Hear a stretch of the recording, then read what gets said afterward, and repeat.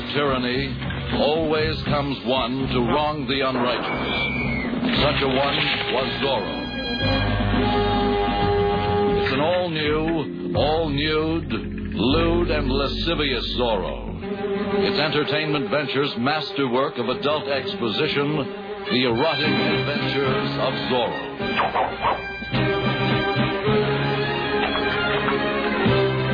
No kiddie matinee Zorro this.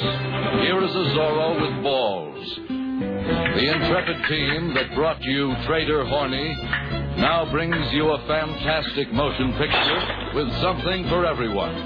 Killing. Rape. Spectacle. Comedy. Sex. Flamenco dancing. Perversion. Horseback riding. Torture. Lesbians. Sword fighting. Naked girls. Entertainment. All in the audacious, outrageous, the erotic adventures of Zorro. They're all here to thrill you anew. Parental guidance recommended. Have your parents guide you to this theater to see the erotic adventures of Zorro. Adios, Commandante. The first adult movie rated Z. The erotic adventures of Zorro.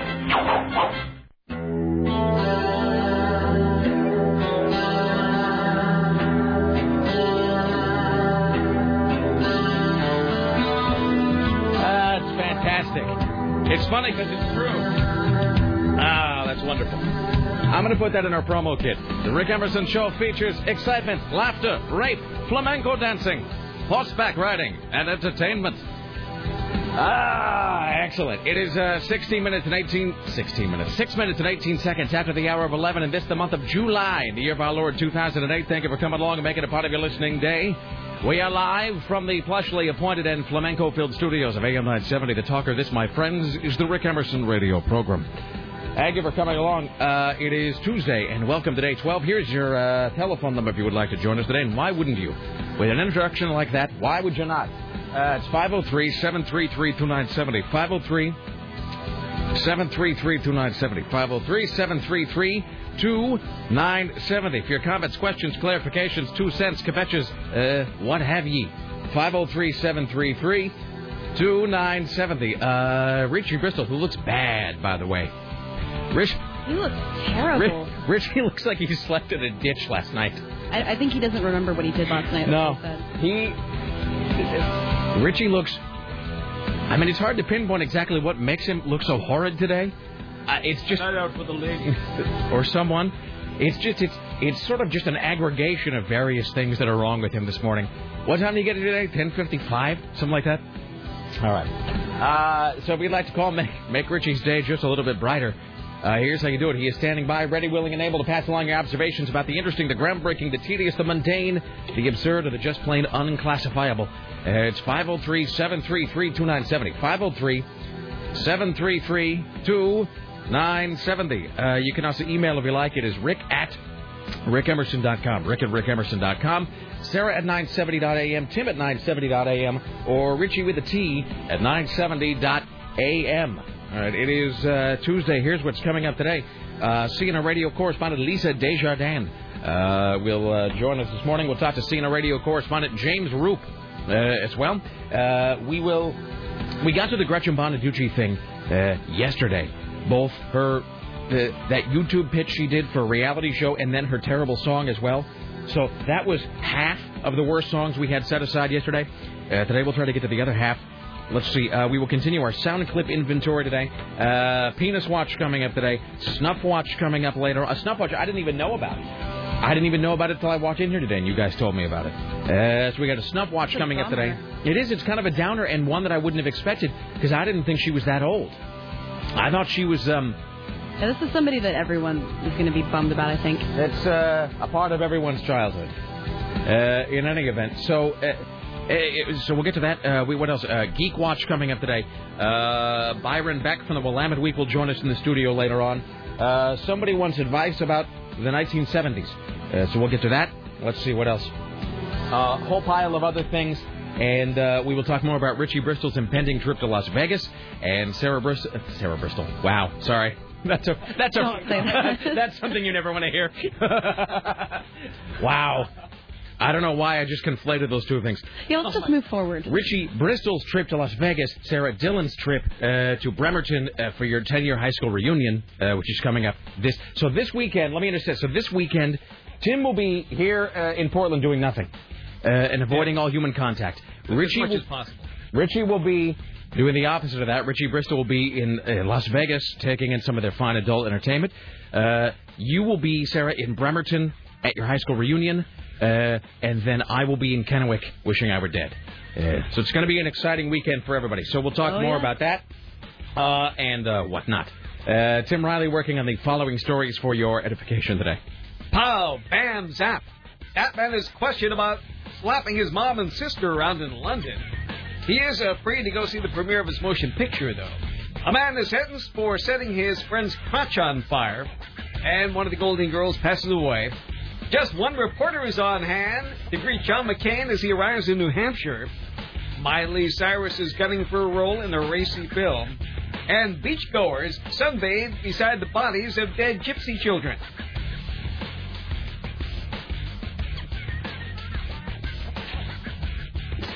Okay? Yeah. Well, thanks for that, Tim.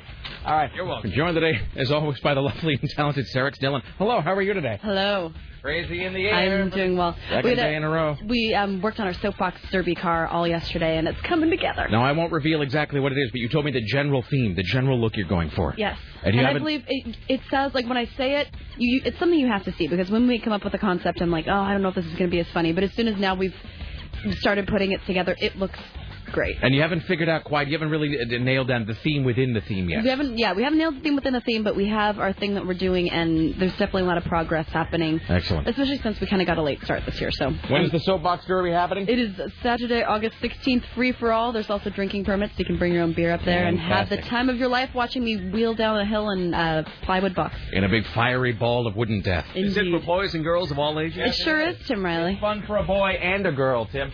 All right. Fantastic. Excellent. How was your evening last night? It was good. That was about it. Just did that, and then, lots of gluing and sanding and stuff. So that was pretty exhausting. I got like 9 hours of sleep last night, too, which makes me feel a little off-kilter. I'm not used to getting that much sleep. Excellent.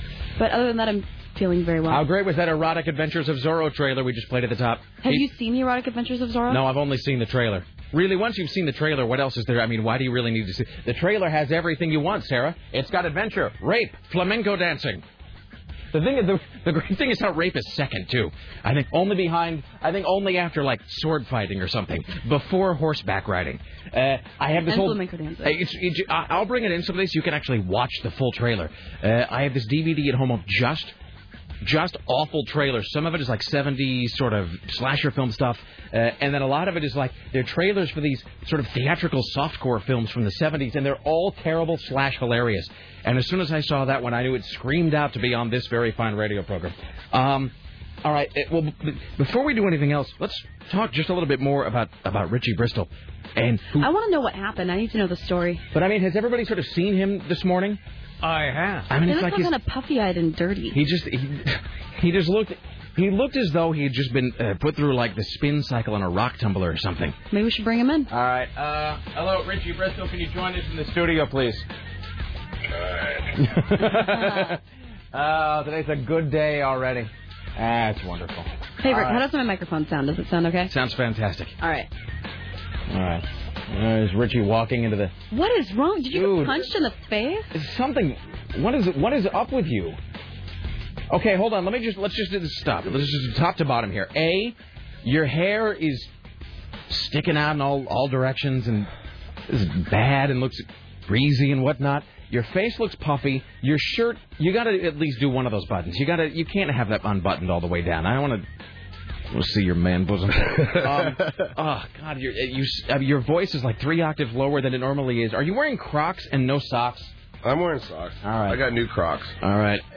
Boy, you sound bad. And then, Richie, just as he came into the studio, you missed this where you were sitting probably. He just pulled up his pant leg and showed me, what is it, your left leg? Yeah. And you got a huge, like, gash down the front of your left leg? Don't they call them, like, a raspberry or something? How did that happen?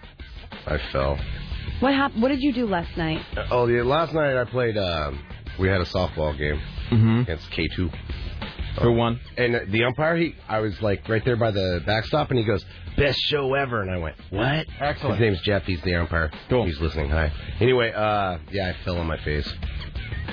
It doesn't really sound like it would explain the rest of the way you look today, though. What happened after the game? Went home. I feel like we're missing pieces to the story somehow. I watched Knocked Up. Watching a Judd Apatow film doesn't make you look this way. I slept in. It's the mustache, I'm telling you. I feel like there's still segments of this tale that are not being told. Did you drink last night? That's a lie. You sound awful. I mean, no offense, and you look terrible as well. Don't take any of this personally. You look bad today. Come on, Richie, let's just I think get it was everything I ate yesterday. You kind of look like something the cat threw up. Yesterday was one of those bad days of eating, I'll tell you that much. Is this just maybe like kickback from all of the squid and the bacon that you were shoving into your face all day? And the box of sausages. You didn't have the box of cinnamon rolls. Were you here? Hot dogs. Tim, were you here? Wow. Were you here yesterday when Richie ate an entire box of sausages? I don't think I was here for the sausage. Oh, it was really wonderful. Bacon salt. I just went on a spray and ate bacon salt on everything yesterday, including cinnamon rolls. You put bacon salt in a cinnamon roll? Well, it's breakfast. It's kind of... Sure, why not? All right, so you didn't have anything to drink last night? No. Boy, here's the thing, you probably should have. I mean, if you were going to look and feel like this anyway, you might as well should have just gone the whole 9 yards and just gotten all liquored up. Did you have one of your all-night, video game session things? Is that what happened? No. What time did you go to bed? I was cooking. I started cooking egg rolls. Cinnamon rolls at 2 in the morning. And these are the type that you have to let rise for an hour and a half. Uh-huh. And then you have to put the stuff in it and the frost. I mean, it was work. You seem like you're about to keel over. It was a lot of work, and I only made 6 of them. And then you ate all of them? Yeah. So it took an hour and a half to make at 2 o'clock in the morning? That's just to rise the dough. So you made cinnamon rolls and you were eating them at 4 o'clock in the morning? With bacon salt? Yeah, I was up pretty late. What time did you get to bed? 4:19. Okay. Well, all right then. All right. Thank you, Richie. Okay. I'll let you go back. You go recuperate. Well, that's wonderful. There's all right. something missing from that story. Yeah, but you know what? At this point, I don't even really care. I'm not going to give it up. I don't care enough to drill about it. Let's see. I got 2 things. Hey, Tim, do you have this thing about fish that eat your scaly skin? I don't. Somehow I missed that. Okay, I've got that. We'll get to that. Let's see. I got this great thing from somebody about watching The Mist. Let's see. And all right. So we'll get to these thoughts that I had last night. I had that whole thing going on last night, though, where I was sitting there and I was watching TV, and I fell into your thing, Sarah, I was sitting there watching infomercials, and it was, again, the infomercial for the Magic Bullet, which is the one that I always just get sucked into, because it's one of those infomercials that has a whole setup that makes no sense, where there's a bunch of people that just wake up, and there's a whole British family in their house for no readily apparent reason, and for whom they have to make breakfast. So, which reminds me of that thing about the shark. The shark vac. Which you sent me, which I still haven't seen. And I watch a lot of infomercials, and I haven't seen that one yet. It's genius, and it went on forever and ever and ever. And there were, different textures of floors, and, at the end you can get not 1 but 2 for half the price. But, it's just a vacuum, right? Is there anything sort of... Rick, it is so much more I'm sorry, than I didn't mean vacuum. to... I'm sorry, I didn't mean to insult it. It can pick up confetti. It can pick up that tempestuous dog hair and nuts and bolts that you might happen to spill on your carpet. And it was the most ridiculous thing. And it was all hosted by a guy who looked like a white Al Roker. Really? It's pretty distracting. Is it a stand-up vacuum, or is it like a little handheld vacuum? So not only is it a vacuum, but it also has this thing where you can do it on, wooden floors and carpets, but also it bends in half to get under those hard-to-reach areas. So the tube kind of like that, and you can get it right underneath it without having to hurt your back. So it's sort of a super vacuum. It sure is. Hey, here's a question, speaking of vacuum cleaners. I don't mean to turn it to Andy Rooney, but whatever happened to the dustbuster? That was a thing that we all deemed absolutely necessary and useful for about 9 years. And nobody has that anymore. My parents still have it. Really? Uh-huh. Do they have? But is it like a new one? I use the dustbuster to clean out my car. Is it from back in the day? It's not a new one though. Do they even sell new dustbusters anymore? Oh yeah. Tim, do you have a dustbuster? I do not. See, the small handheld vacuum cleaner seems like a thing that we were all really into for a while. But I can't remember the last time that I went to somebody's house and they had a dustbuster around. I mean, I think if you... I have a detachable part of my vacuum that comes off. I can use steroids. See, maybe that's it. Maybe they've started compensating for that. Maybe they just started the regular, like the stand-up, like the Kirby Vacuum Company or whatever. Maybe they just started building the handheld vacuum into the regular vacuum. Because otherwise, because the Dustbuster was sort of taking their market share. It doesn't seem like that's a thing you see advertised much anymore. All right. So the Shark Vac is great. It has superior cleaning on all surface types. The no-touch dust cup. Are you just reading this off their website? Yes. Lets you empty dirt at the push of a button. All right. It looked very, very... Can you find the infomercial? Is it on YouTube? I wouldn't even know what section to play because it just goes on and on and on. And it has the dumbest girl who's like a little sidekick. And she's like, oh, my God, I can't believe you can pick up all those things. It was just really ridiculous. Excellent. And Heather and I were hypnotized. We watched it for 40 minutes. We hold the awesome power of the American infomercial. Amen to that. All right. Hey, here's a phrase that nobody ever uses. I'd like to supersize this vagina, please. There you go. Let's see. What else do we have here? Here's an email. Rick, I've been meaning to watch The Mist for some time after having heard you and Sarah discussing it on the air, and last night I finally did.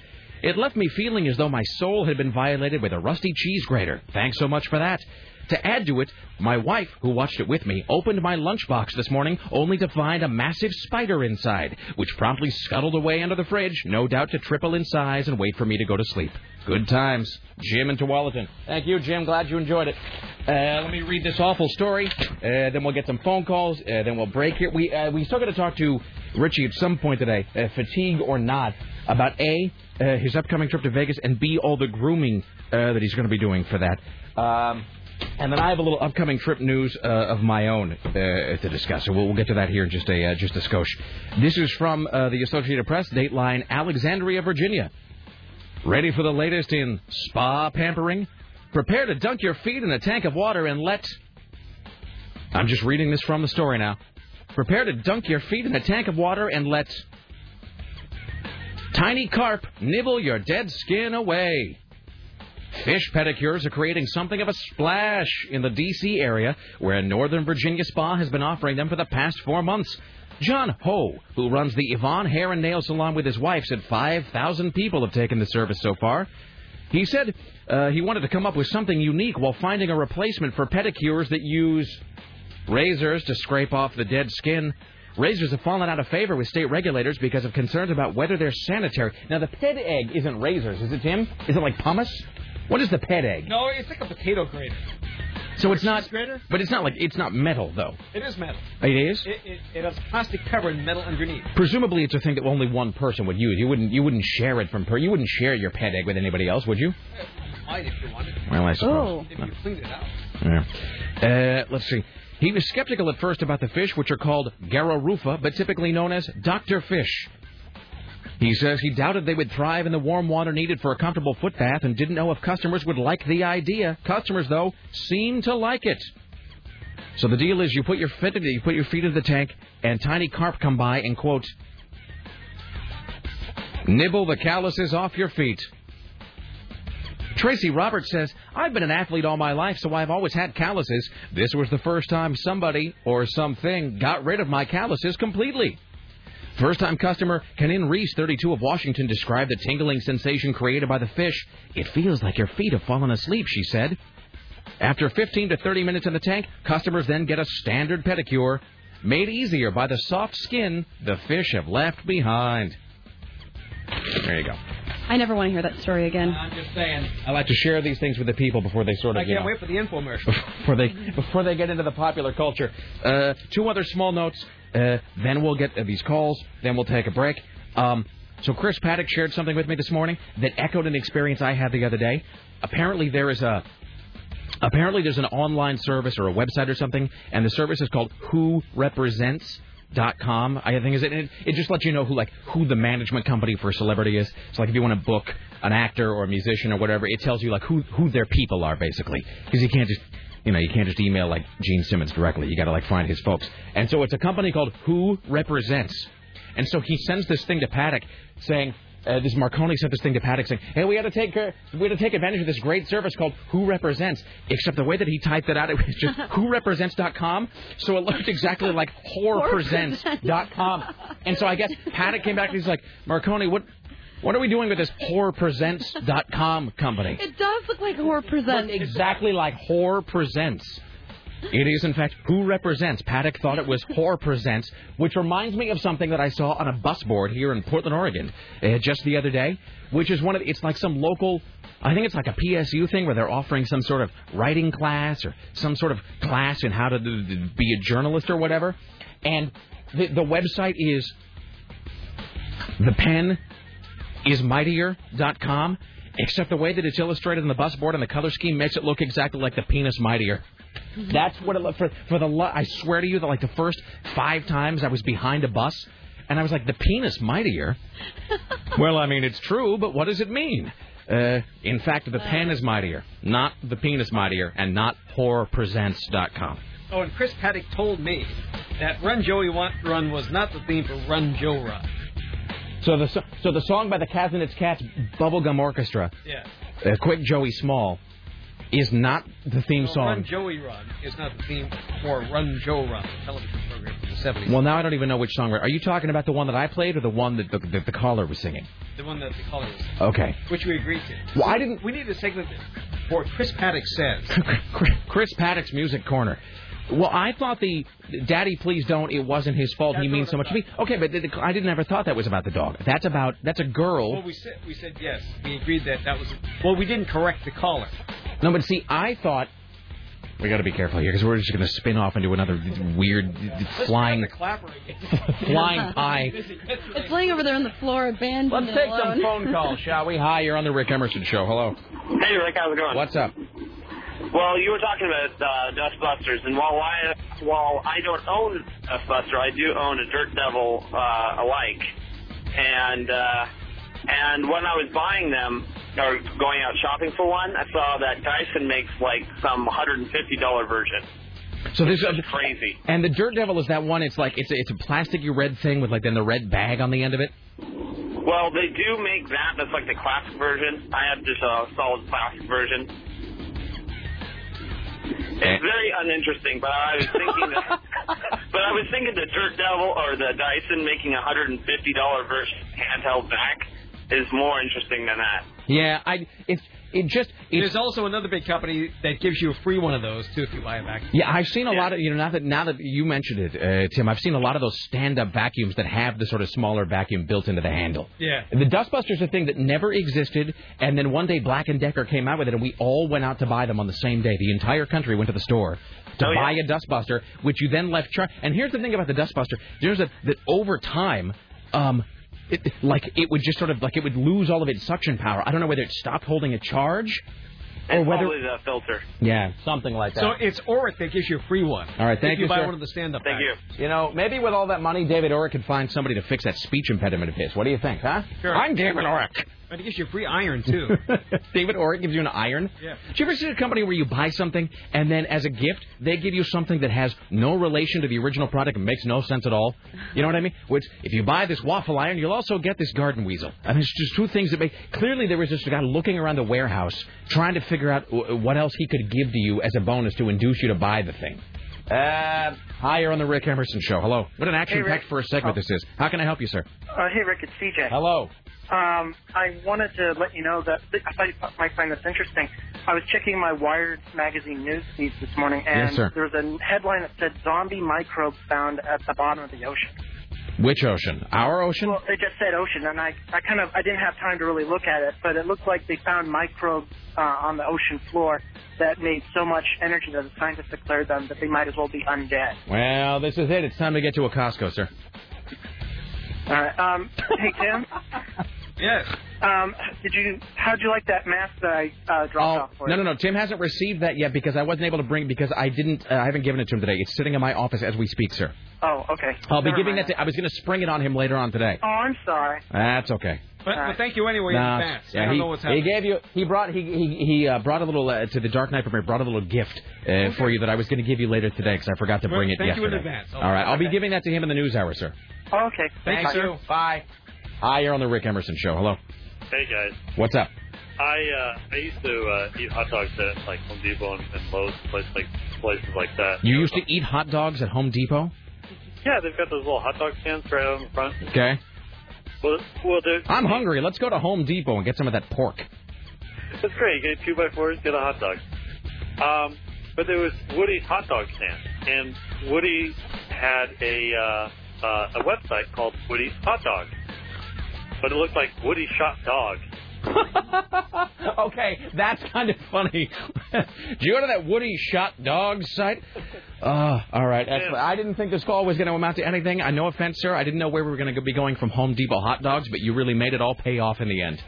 Thank you. Thank you. Okay, one more and then we'll break. Hi, you're on the Rick Emerson Show. Hello. Hey, what's up, Rick? What's up? Not much. You were talking about Dustbusters. I own one. And it's fairly new. It's probably about a couple of years old.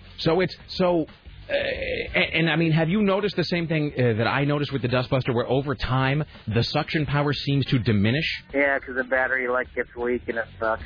All right. So it seems like there's some sort of inherent, like a planned obsolescence almost in that device. Yeah. All right. Thank you. No problem. Bye. Apparently, that penis mightier thing has also been referenced on Saturday Night Live on the Celebrity Jeopardy thing with Sean Connery. So then I have to wonder, why is it also on the side of a Portland bus? Did that come before or after, or is it sort of an inadvertent coincidence? I guess there are no advertent coincidences. I don't even think advertent's a word. We're going to break now. Back after this. Then if they fix it, it's a pleasant surprise.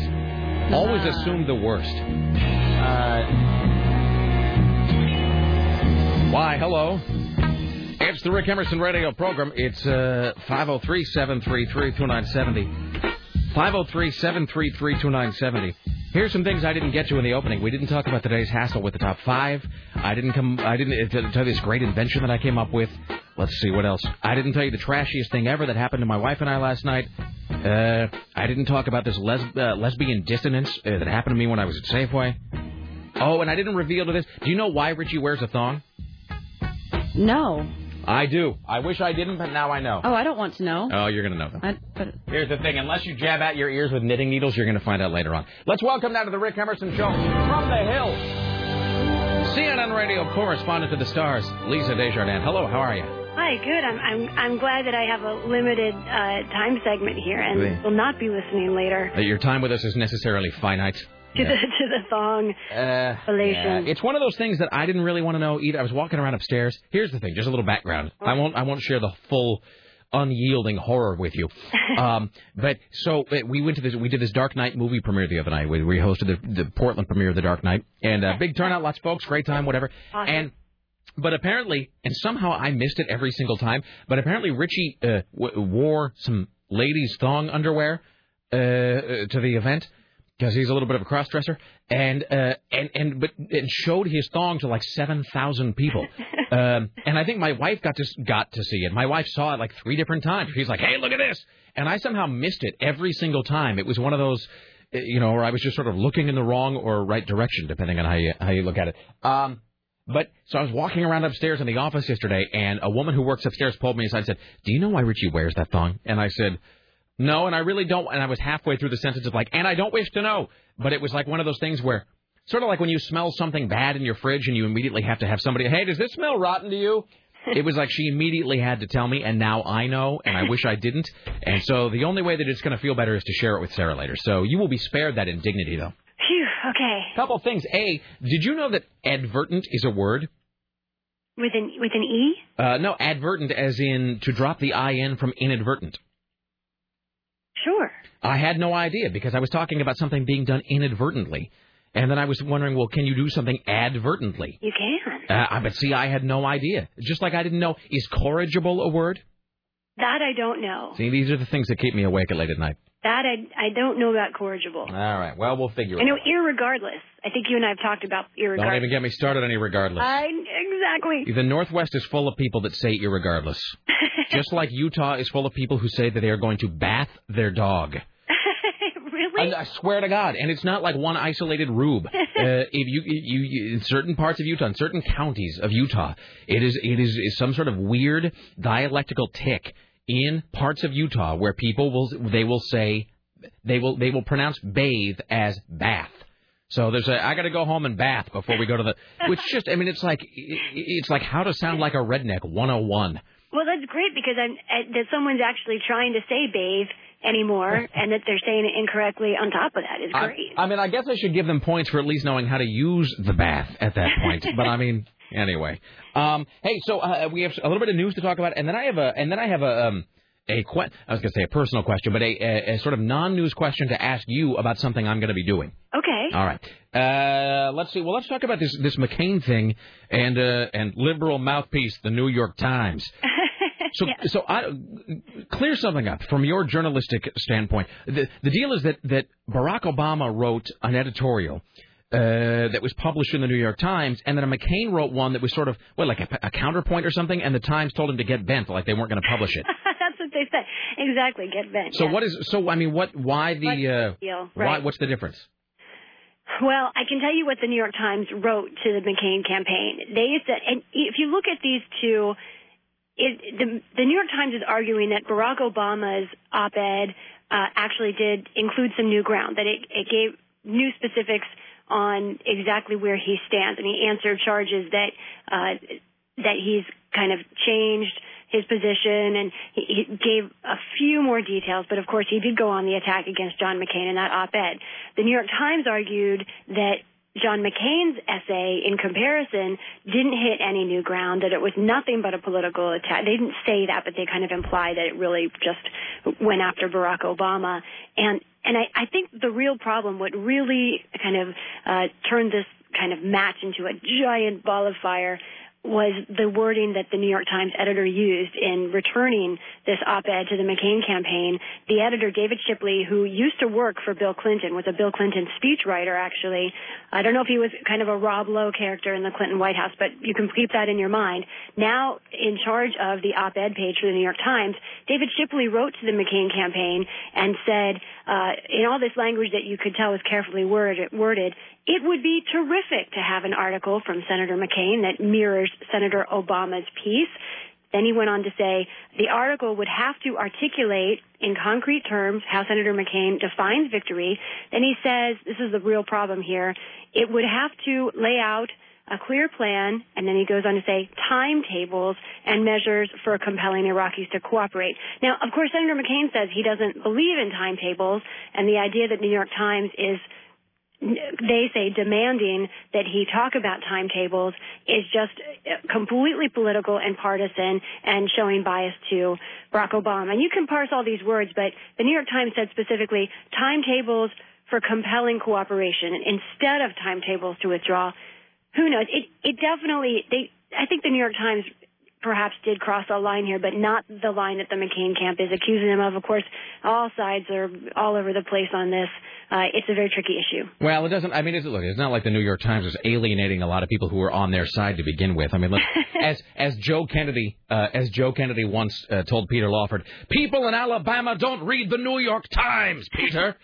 Yeah. So, well, in any event, but the New York Times really does, CNN is often accused of, believe it or not, being a liberal. The Clinton News Network. The Communist News Network, as my truck driving brother Brett would say.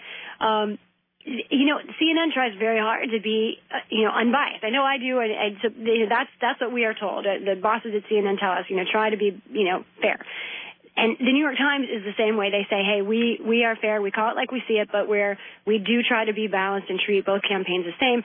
Here's a situation that does look like Senator McCain was treated a little bit differently, but the New York Times says they had good reason for it. They say that their policy is not to run a response to an op-ed, that they don't generally do that anyway, that the fact that he's a political candidate gives him, a presidential candidate, gives him extra consideration.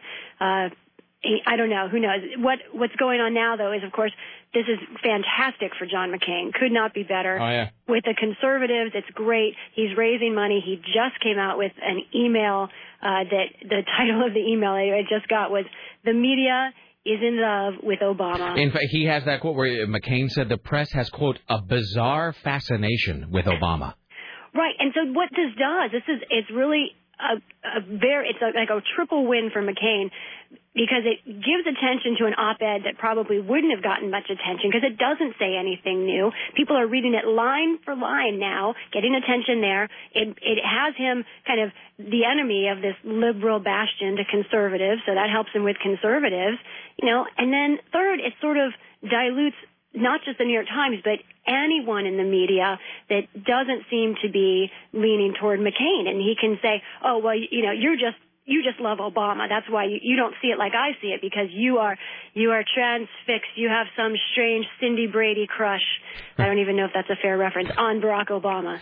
And, so it kind of wipes out the power of the media to do very much that's negative against him at all. Well, at least right now it does that. And if you sort of say things over and over and over and over again as in a meme style way, there is a segment of the population that thinks sort of just begins to speak along. And, regardless of whether the statement is true or not, maybe it is, maybe it's not. But during I think especially the first Clinton administration and the rise of sort of specifically of Rush Limbaugh, there was that sort of phrase, well, the liberal media, which, if you were able to do some weird, like a Nexus search back to like 1955, I think you would see the usage of the phrase the liberal media spiking in around 1994.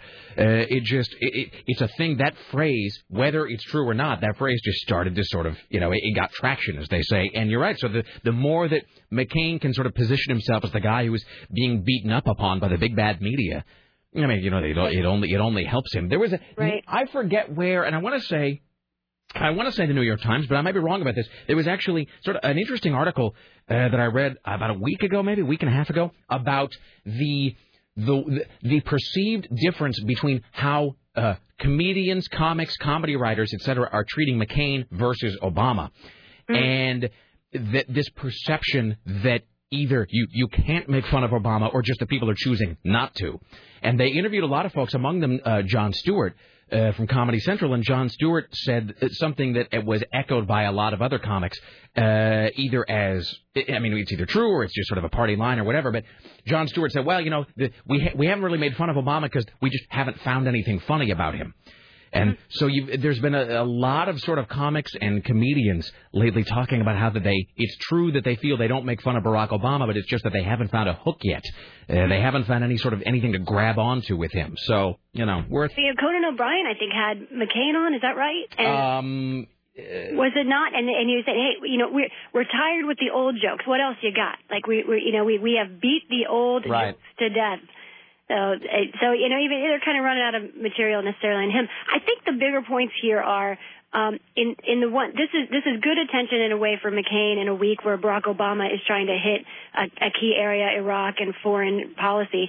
But on the other hand, it still gets back to the point that Barack Obama is really driving the plot line here. Yeah. Not John McCain. And I don't know where that gets you, but it's a fact, and now John McCain is playing along with that, too. He's happy to just beat up on Barack Obama. So while he still doesn't have his own storyline quite down yet. And Shipley had that great line to McCain where he said, we would be pleased, though, to look at another draft, which is sort of like when you apply for a job and they say, we do not have any openings that fit your qualifications at this time. We will, however, keep your resume on file for 90 days. Please apprise us of any significant changes to your contact information or employment status. And you know what's great? David Shipley on vacation this week. Of course he is. Although I doubt it's a very pleasant or relaxing one. Hey, I don't know how much time you have, but speaking of going on vacation, so here's the thing. It's not going to happen today. It's not going to happen next week.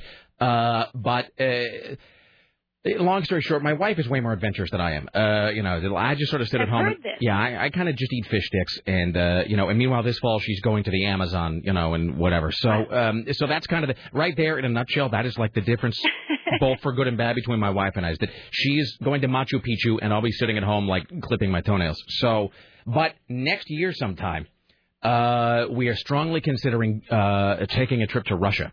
Oh, fantastic. Because here's the thing, as much as I'm really not into traveling, when she got me to go to Europe, and I went to Scotland last year and England and whatever, and it was okay. I could take it or leave it. But I did the only place though that I have ever really strongly felt compelled to see, for reasons that I can't even really quantify or explain. The only country that I've really ever wanted to go visit is Russia. And probably the picture of Russia I have in my head is probably completely removed from reality, but that's fine. So at some point, though, I'm going to sort of hit you up either on air or off for some sort of thoughts, advice, ruminations, what have you, about going to Russia. Absolutely. Russia's so fantastic. Yes, that's great. And I mean, it depends. You've got you've got two options. You've got winter or summer. Well, that was going to be our first thing, is what is the best time to go? Because everything works backward from when should we go. Yeah, it depends on what you're looking for, honestly. And any listener who's been to Russia knows, if you want the Dr. Zhivago, crazy, snow experience, it's one way to go. I don't know. I think I'd go for summer and go for the white nights and, hit St. Petersburg when it's beautiful and bright and warm, and then you can go out to the countryside. You can hit up a little, little dacha, all that. Yeah, because during the winter it's what they call very, very cold, is it not? Yes, and also very dark. And winter lasts a long time in St. Petersburg, all the way until May. It's cold. Yeah. So you want to hit, around this time next year. Or June is really nice. All right. So as we sort of roll forward, I will be sort of drilling you for a little bit of advice about going to Russia. I love it. And you can be there, to judge the new president for yourself. Fantastic. See how maybe you get a press badge. See if you get pushed around a little bit. My whole thing is exciting. Really just here's the thing: is we have so many bizarre stories that come into our news desk every day from Russia that at this point, I think my whole goal is just to avoid being shoved into the trunk of a car. That's kind of it, and just having bits of my body mailed back to my relatives as evidence of my, as evidence that they've got me for, like ransom. So right, exactly. All right. So think on that, and we'll talk about it at some point. Great. Okay. All right. Enjoy your day, Lisa. All right, you too. Thank you. There you go, Lisa Desjardins, ladies and gentlemen. Fantastic. Wow. I get done talking to her, and it's just like I've been sprinting for 12 minutes. Seems like it. Wow. All right. How are you? Oh, well. All right. I got all of this stuff to get to. Okay. Which of these things would you like to hear about, or none of them? We could talk about my brilliant idea for an invention, the trashiest thing ever that I did, lesbian dissonance, or Richie's thong. I want to get Richie's thong out of the way. All right. Here's the thing. Do you know why Richie wears that thong? No, I thought he was just like being kooky. Well, that's a little part of it. Richie, this is what he told Sarah Wagner. So Sarah Wagner called her upstairs. She's like, "Do you know why Richie wears that thong?" And I said, "Well, he's just that way." And she said, "No. He told me why he wears the thong." And already I was like in my head, like backing up, like, "No, I don't wish to." And I don't even. I like my mind won't even. I mean, it's not like the worst thing ever. It's just more than you wanted to know. Apparently, he wears the thong as some sort of a weird notching thing every time he's been with a woman the night before.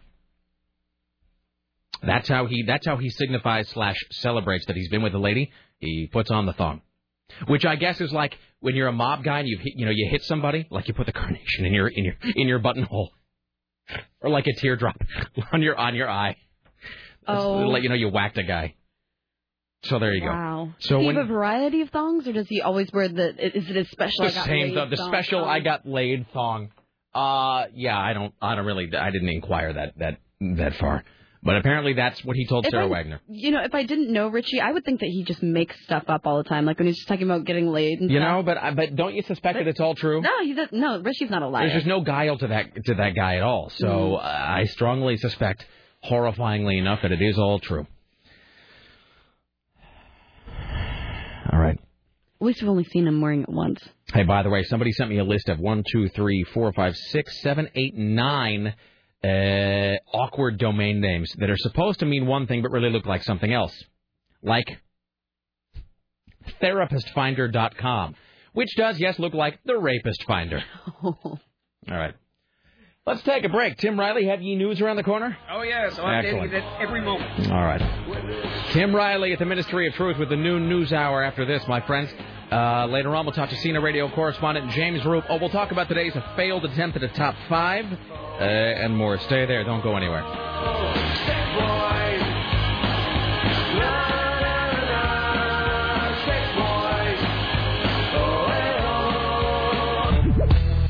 Yeah, but I'm busy downloading karaoke Golden Girls songs. The Rapist Finder. I'm looking. Is analrapist.com? Is it not for an analrapist? Sarah? You seem stunned. Yeah, there's... What's at analrapist.com? By which I mean an analyst and a therapist. Yeah, I can't say. You mean you don't know or you can't say? No, I know. Just prefer not to say. I would just close that window. Okay. TheRapistFinder.com. Here's another one. Sarah asked me if there were more. How about this one? I'll just read these in the order they were sent to me. I won't even try to rank them. What's that? Is Tim's mic even on? All right. Hi there, Tim. Hi there. I can't hear myself. That's it. One of the problems. Would it help if I shouted? Yes, my headphone box still doesn't work. I sent Matt an email about that. So they will be looking into that. Toot sweet. How about this? There's, let's see, a site for computer programs to exchange advice. It is Experts Exchange, except it looks just like Expert Sex Change. So there you go. Great. Experts Exchange or expertsexchange.com. I love the internet. Ladies and gentlemen, at the Ministry of Truth, please pay heed to your new God. It's time for the Rick Emerson Show's new news hour, only on AM 970, The Talker. And now with us. And now, from the Ministry of Truth, this is Tim Riley. You know, I came in this morning, and there was nothing going on. All of a sudden, everything happens. Yes. Like 15 minutes before the show goes on the air, so I had to start all over again. So I'm trying to sort all these things out by order of importance. And this story is just mystifying. Christian Bale is reportedly a free man. Scotland Yard said the 34-year-old actor has been released from police custody after turning himself in earlier. He's accused of assaulting his mother and sisters Sunday in a suite at London's Dorchester Hotel. He attended the European premiere of The Dark Knight last night in the city. Law enforcement apparently did not bring him in prior to the premiere because they didn't feel that he was a flight risk. Now, this update on it. The reports now say that Christian Bale was arrested for not regular assault, but verbal assault. So apparently, there is such a thing in England as a charge of verbal assault. Well, they're weak. It is Class 4, Class 5. Class 4 is more aggravated than Class 5, an intent to cause harm.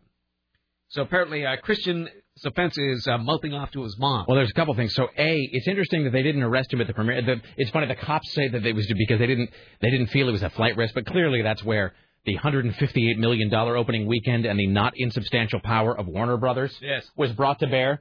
And I think Warner Brothers probably called somebody and made it very clear that if you arrest this guy, as he sink England. Yes, seriously. Like if you arrest Batman outside of the London premiere of this movie, we will kill you all. There'll be a new Battle of Britain. This one you'll lose.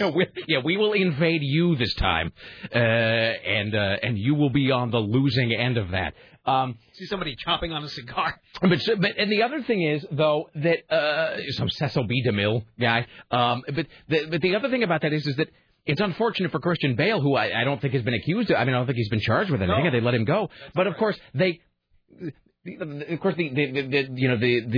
police department, kind of jerks that they were, didn't bother to clarify at the outset that it was for verbal assault. Which who cares? All they said was, all the story. I was getting text messages about everything. It was like Christian Bale charged with assaulting his mom. So of course. He gets his name dragged through the mud for like 12 hours where everybody thinks he was going after his mom with a tire iron. And then later it was, it was really just some harsh language. So I think in the end, they must have different standards for things in England, like in, because Canada's the same way. You have to act in a respectable manner, otherwise they'll ship you off to a penal colony. But they don't have one anymore. They have to stay there now and be punished. They can no longer send you to India or Australia. Or here. All the religious nuts get sent over here. I think Canada has similar laws, though, about, being a jerk, and saying that, I think Canada has, I guess you can be a jerk on the street, but you can't not be on a jerk radio. on radio or TV. I think that's why Lycus got hauled up there for that trial at one point, because I think Lycus was accused of some sort of... I forget what it actually was, but it was something sexist, blah, blah, blah, blah, blah, whatever. Hate speech, I think, is what it was. Right, there are two Canadas, the one on the media and the one for real. Yeah. Away from the media. Yeah, and so he was up there from some hate speech trial, I think, because they said that his program was, whatever, was awful or something. But, so anyways, it sounds like that's what they nabbed Christian Bale for. So this will change again. Well, you kind of wonder what he said to his mom and sister that would actually prompt them to call the cops. You know what I mean? He just seems kind of intense. I could see him being kind of a jerk. I suppose, but I think if I had a son/brother who had just made $180 million or something for a studio, I think I'd give that guy a little leeway. You know what I mean? I don't think you want to. I think you want to keep that guy. You want to stay in that guy's good graces. Well, you heard he seems kind of he just seems kind of unraveled. Every time he's been interviewed and he talks about Heath Ledger, he spazzes out about it. Like everyone's like, "Oh, do you think that Heath got too into his performance?" He's like, "No, goddammit," and he would just freak out. He seems a little tightly wound. I'll give you that. I wouldn't want to. As hot as he is, I wouldn't want to be near him. Yeah. He does seem. He seems a little. He seems a little intense and glowering. That is certainly true. All right. Let's see. Here's Tim Riley. So our second big story is a snuff watch. Here's your snuff watch for Tuesday on the Rick Emerson Radio program.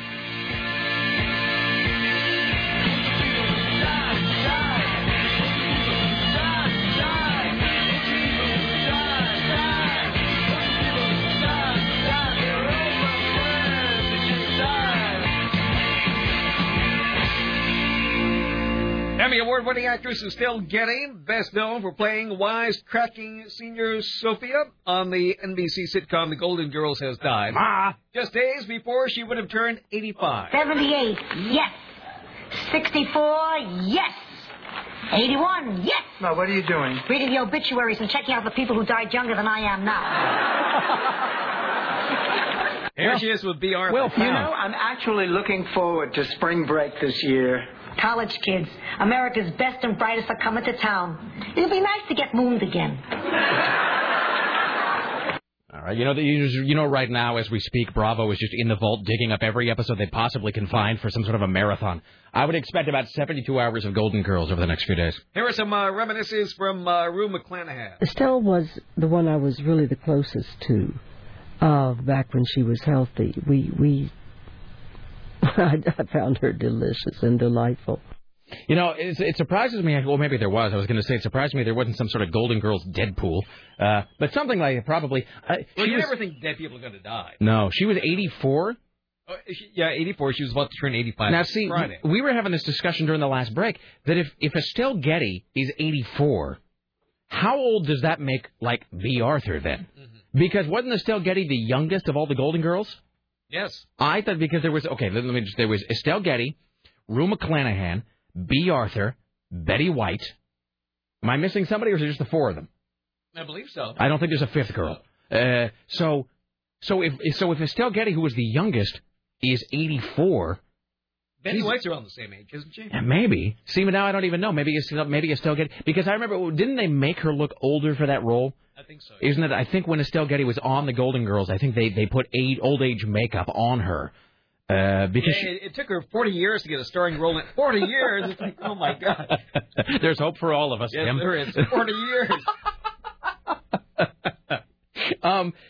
Because there was some talk about that at the time, that it was, you had Betty White and B. Arthur, especially, who were TV vets, and they were like, there's no escape from Betty White. No, she's still on TV like every 2 minutes promoting something. The thing about Betty White is, I know that the age takes its toll and so forth. I'd say that Betty White is still sexy in a weird way. She's got like the vibe, at least. If you look past the wrinkles and the liver spots, I suppose, and the hair, the folding.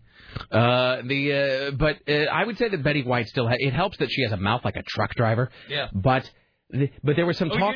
She'd slap you right across the face even today. Oh, absolutely. If you said something wrong to her. You go to her house and it's probably just rows of the bottles of whiskey and boxes of cigars everywhere. But I think at the time when Golden Girls premiered, there was some sort of talk about, not in a bad way, but just that it was interesting that you had a bunch of veterans who were sort of throwing straight lines to Estelle Getty, who was the television newcomer at that point. So, all right, 84. More from Rue McClanahan. She said it was devastating to watch what dementia did to Estelle Getty. To lose her so quickly, she not only went away mentally, she got osteoporosis as well as this dreadful brain disease she has, so that her little body started shriveling and going away, too. Thanks, Rue McClanahan. She began acting at a young age in Jewish stage productions, and then later in life, she took a bit part in the film Tootsie. She made a name for herself in the 1982 stage performance of Torch Song Trilogy. She played Harvey Feinstein's mother. In the mid-'80s, she learned of a casting call for a fiery senior citizen for an upcoming TV sitcom called The Golden Girls. She auditioned but was rejected for not being old enough. She returned several times, finally landed the part with the help of a makeup artist who put 20 years on their face. So she retired in 2000 after revealing that she suffered from Parkinson's. A reunion of Golden Girls stars Betty White, Rue McClanahan, and B. Arthur was in November 2004. Estelle Getty was 84. She would have been 85 this Friday. So let's see here. So we've got the Golden Girls. Somebody told me the episode guide for this aired 85 to 92 on NBC. Boy, that was back when NBC just ruled the world. Yeah. Remember that, especially there was Wednesday nights and then NBC Thursday nights. There was a time when NBC was just the absolute. I mean, they was the rulers of the kings of the entire roost in terms of that. So B. Arthur, Herb Edelman, Estelle Getty, Harold Gould, Rue McClanahan, Sid Melton, and Betty White, and then, Jesus, there were 25, 50, 75, 100, 125, So there's about 210 episodes of the Golden Girls. So and apparently I was wrong. I guess it's not. I guess it is on Lifetime, not Bravo, and undoubtedly available on DVD as well. All right. Well, there you go. Estelle Getty. There's your snuff watch for Tuesday on the Rick Emerson radio program.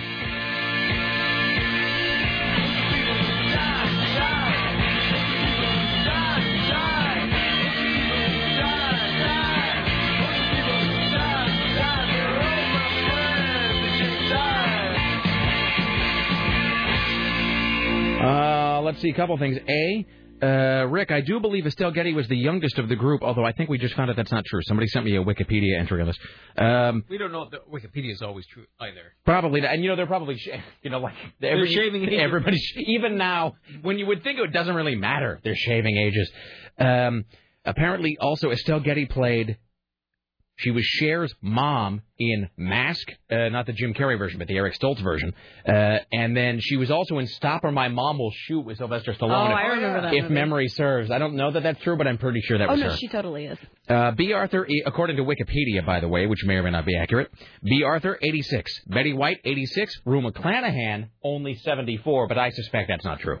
I'm saying Rue McClanahan's at least 3 years older than that, so just my speculation. Your mileage may vary. Here's Tim Riley. What could be more fun than having a vacation in your own backyard? Wine expert Alan Katz says a stay-at-home vacation idea is great for backyard entertaining. It's a great opportunity for entertaining at home, and it's really over the last several years that entertaining and cooking has come back into vogue. What a stupid idea. You want to try and serve enough of the same foods in bulk that you're providing a variety, but that you're using ingredients. Perhaps you're using herbs or seasonings for both your protein and your vegetables so that you're not using multiple ingredients. People can't wait to try that idea. I'm sorry. Somebody just sent me sending me more unfortunate web URLs, such as. Let's see, a web developer service that is web1.com that looks for all the world like WeBone.com. And it's real. I just clicked on it. There you go, WeBone.com. Here's Tim Riley. An Oregon teacher accused of supplying kids with prescription painkillers gets 300 days in jail. Barbara Trotter pled guilty in Willamette County Court to a charge of delivering the painkiller Vicodin to a child. And pled no contest to 3 counts of using a minor in the drug offense. He also pleaded no contest to misconduct.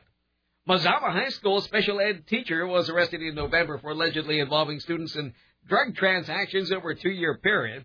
They include painkillers, sleeping medication, and marijuana. So maybe there was some orderliness in that class anyway. Man, I took my last Vicodin the other day. It was actually... the night you couldn't sleep, right? Yeah, it was Thursday. It was the night after... It was the night of the Dark Knight premiere. So I got home at like 3:30 or whatever. And I had this... For some reason, it was like I'd pulled a muscle or something on my legs. I had this terrible leg pain. And ever since I was a kid, ever since I was a little kid, I've gotten these like weird leg cramps when I sleep. And... So I couldn't sleep, so I got up, and it's that thing where you hate to take your last pain pill because then you just have this sad, empty, bereft bottle looking at you. Don't we? Don't we all have that experience? No, usually if I have a muscle ache, I use Badger Muscle Bomb. Badger Muscle Bomb? Yes. Is Badger Muscle Bomb...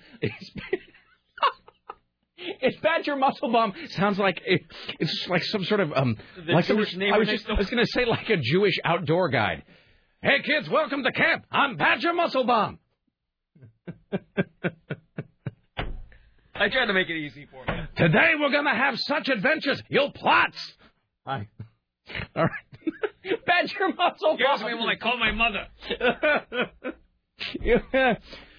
Oh, that's fantastic. Last year, I got poison ivy. I let out such a kvetch. If I'm writing this down, I'm going to make him a children's character in some sort of book. I can't wait to spend summer with Badger Muscle Bomb. Hold on. Badger Muscle Bomb. Badger Muscle Bomb. That's fantastic. All right. I don't know. This food is making me all for Schligener. Okay, what the hell was I talking about? Oh, and so I took my last Vicodin, And you were very sad. And I'm not alone. I know you guys think that I'm some sort of junkie, but I'll guarantee you this. I know people have pill fetishes. I don't have a pill fetish. Vicodin is simply wonderful. That's all I'm saying. Badger Muscle Bomb. Oh, there you go. Badger Sore Muscle Bomb. That's his middle name. That is great. Only $5.50. You be careful. You don't want to get sunstroke. It'll make you all mashugana. I'm Badger Musclebaum. Moving on. So you ask anybody though who here's the thing about Vicodin, and I don't mean to be going off on another I love drugs here we thing go. here. Are we encouraging children to do that? I know that's you who's doing that, Tim. Tim Riley is doing that. CBS News is encouraging that behavior, not me though. I was telling my wife about this. All of a sudden I'm eating everywhere. Do you need some muscle bomb? Do you need the healing touch of Badger Muscle Bomb?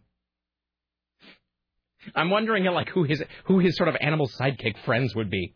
There's Badger Muscle Bomb and no, I got nothing. That's good. I've peaked with that. The thing We'll bring it back later. Here's the great thing about Vicodin. The great thing about Vicodin to me is because product placement. Yes, Rick Emerson for drugs. The great thing about Vicodin is that it's just the nuclear option in terms of having pain. Has anybody here taken Vicodin? No. Okay. Vicodin it's not like a sedative. It's not like Valium where it's a relaxing thing. It's just a pain pill. And the great thing about Vicodin is it's there's no if you ever you have a leg cramp or you have a pain or a headache or whatever, and you take maybe some Tylenol, or I'm saying everything like Badger Muscle Bomb. You take maybe some Tylenol perhaps or an aspirin. But you take Tylenol, and then you sort of wait for it to kick in. And sometimes if you have a really bad headache, you take a bunch of aspirin, and it sort of lessens the headache, but the headache is still there. The thing about Vicodin is it's an absolute, it just turns the pain off. There's no waiting for it to kick in or, well, I took some aspirin, and that kind of helps, but I still got kind of this pain. You take Vicodin, the pain, gone instantly. I mean, it just turns off the pain receptor in your brain. Why not try some today? Well, that's why it's so tempting to use Vicodin whenever you have pain, an injury, a headache, whatever. Because there's no, it lessens the pain. There's no sort of waiting for it to take effect. If you have any kind of muscle ache or pain in your body, you take a Vicodin, within 10 minutes, it is just simply turned off. And so it becomes really, really tempting to take it because there's no screwing around. You got a pain, it's gone. So I took the last one, and so anyway. But it's sort of interesting that we're talking about Vicodin today. And I had sort of spaced this, but you know what today is? Today actually is the day that I go to the prescribing shrink about, I don't know, jacking me full of some other kind of drug. So they're listening to you rant and rave about pills in general. Well, I'm going to see if I can score some Vicodin while I'm there, which I would think would be difficult. I asked my wife about this. I said, so I'm going to the shrink, that is today. I said, I'm going to the shrink this afternoon. So, they want to talk to me about, I don't know, Adderall or some such. And I actually told her, maybe I do have a problem. I told my wife, I said, so, is it, and I was trying to be all casual about it, is it going to look suspicious if while I'm there I just ask if they could, just hook me up with some Vicodin while they're at it? As long as you're back there rooting around in the pill drawer, can you, Vicodin, little, give me a little nosh, something? And she actually told me, and my wife, who is a medical professional, I asked her, I said, so while they're giving me my brain drugs, could I just say, could you just give me a big thing of Vicodin while you're at it? Committed to doing the brain drug? Well, I have to meet with the guy. But I said, while I'm there, would it seem suspicious or would they look at me like a junkie if I said, hey, while you're there, could you just give me a bottle of Vicodin too? And she actually said no. She said almost everybody does that. What if you ask for free samples? She said that they'll do that as well. She said the healthcare system is actually just so clogged and backed up and slow that a lot of people, when they go to get a prescription for one drug, they get a prescription for whatever, that heartburn, the Prilosec or whatever it is, and while they'll be I'm really stressed. Could you just give me some Vicodin too? And the doctor was going, sure, no problem, because they know that otherwise it's going to be another 6-week waiting period. So I think it's just kind of a goof. I'm just going to see exactly how many different types of drugs they'll give me while I'm there today. So my goal is whatever they want to give me, then some Vicodin, and then if there's any sort of wiggle room left over, bottle of Xanax. So we'll see. That's my goal. We'll see what bigger enough backpack. We'll see. What's that? So I'll just be walking out with just big bags of drugs in front of me, all legally prescribed, of course. For medical reasons. For medical reasons, Tim. All right. I'm not buying these on the street. All right. No. I'm Badger Muscle Bomb. Here's Tim Riley. A manhunt is underway in Vancouver as we speak. Be on the lookout for a bank robber. The bank robbed the Bank of America, 805 Broadway. The man implied he had a weapon, but he actually didn't show anybody he had one. He ran away with an undisclosed amount of cash. He's described as either white or Hispanic, in his 20s, about 5'8", with a stocky build. He's wearing a multicolored baseball cap, stenciled with the words, Rock Aware. That's Rock Aware. Once again, the bank robber's on the loose in the coup. By the way, Estelle Getty played the department store owner in the movie Mannequin, starring Andrew McCarthy and Kim Cattrall. Hi, you're on the Rick Emerson Show. Hello. Am I the caller? Yes, it is. It's you, sir. Caller? Mm-hmm. Anyway, I had a random musing about the Golden Girls. Yes, because I grew up watching it Saturday nights with my grandmother, which was kind of weird. But Golden Girls is Sex in the City 40 years later. No, it's true. I think that some guy made, maybe it was me, some guy made that observation that it is, you look back at the Golden Girls, it is very much a template, I would think. And I think if you were to ask, what's her guts that wrote Sex in the City? What's her name? Who's that? Who wrote Sex in the City? Candace something? Bushnell? Yes. If you were to ask her, I'm almost certain she would cop to the fact that Sex in the City is modeled on the Golden Girls. Yeah, it certainly does have all the elements. You're right about that. Makes sense. And congratulations to Tim Riley on having a cancer-free ass. Well, thanks very much. It's a pleasure to have one. You want a plaque? All right. Yeah, thank you, sir. Well, I mean, he can now say that his anus is unremarkable. Thanks. You're welcome. Bye. Oh, that's an Anna Nicole Smith reference. It was. Oh, I was like, I missed that entirely. I forgot about that. Remember, that was on the medical report where the doctor he did the autopsy in Anna Nicole Smith, and one of the notes in Anna Nicole Smith's autopsy was, the anus is unremarkable.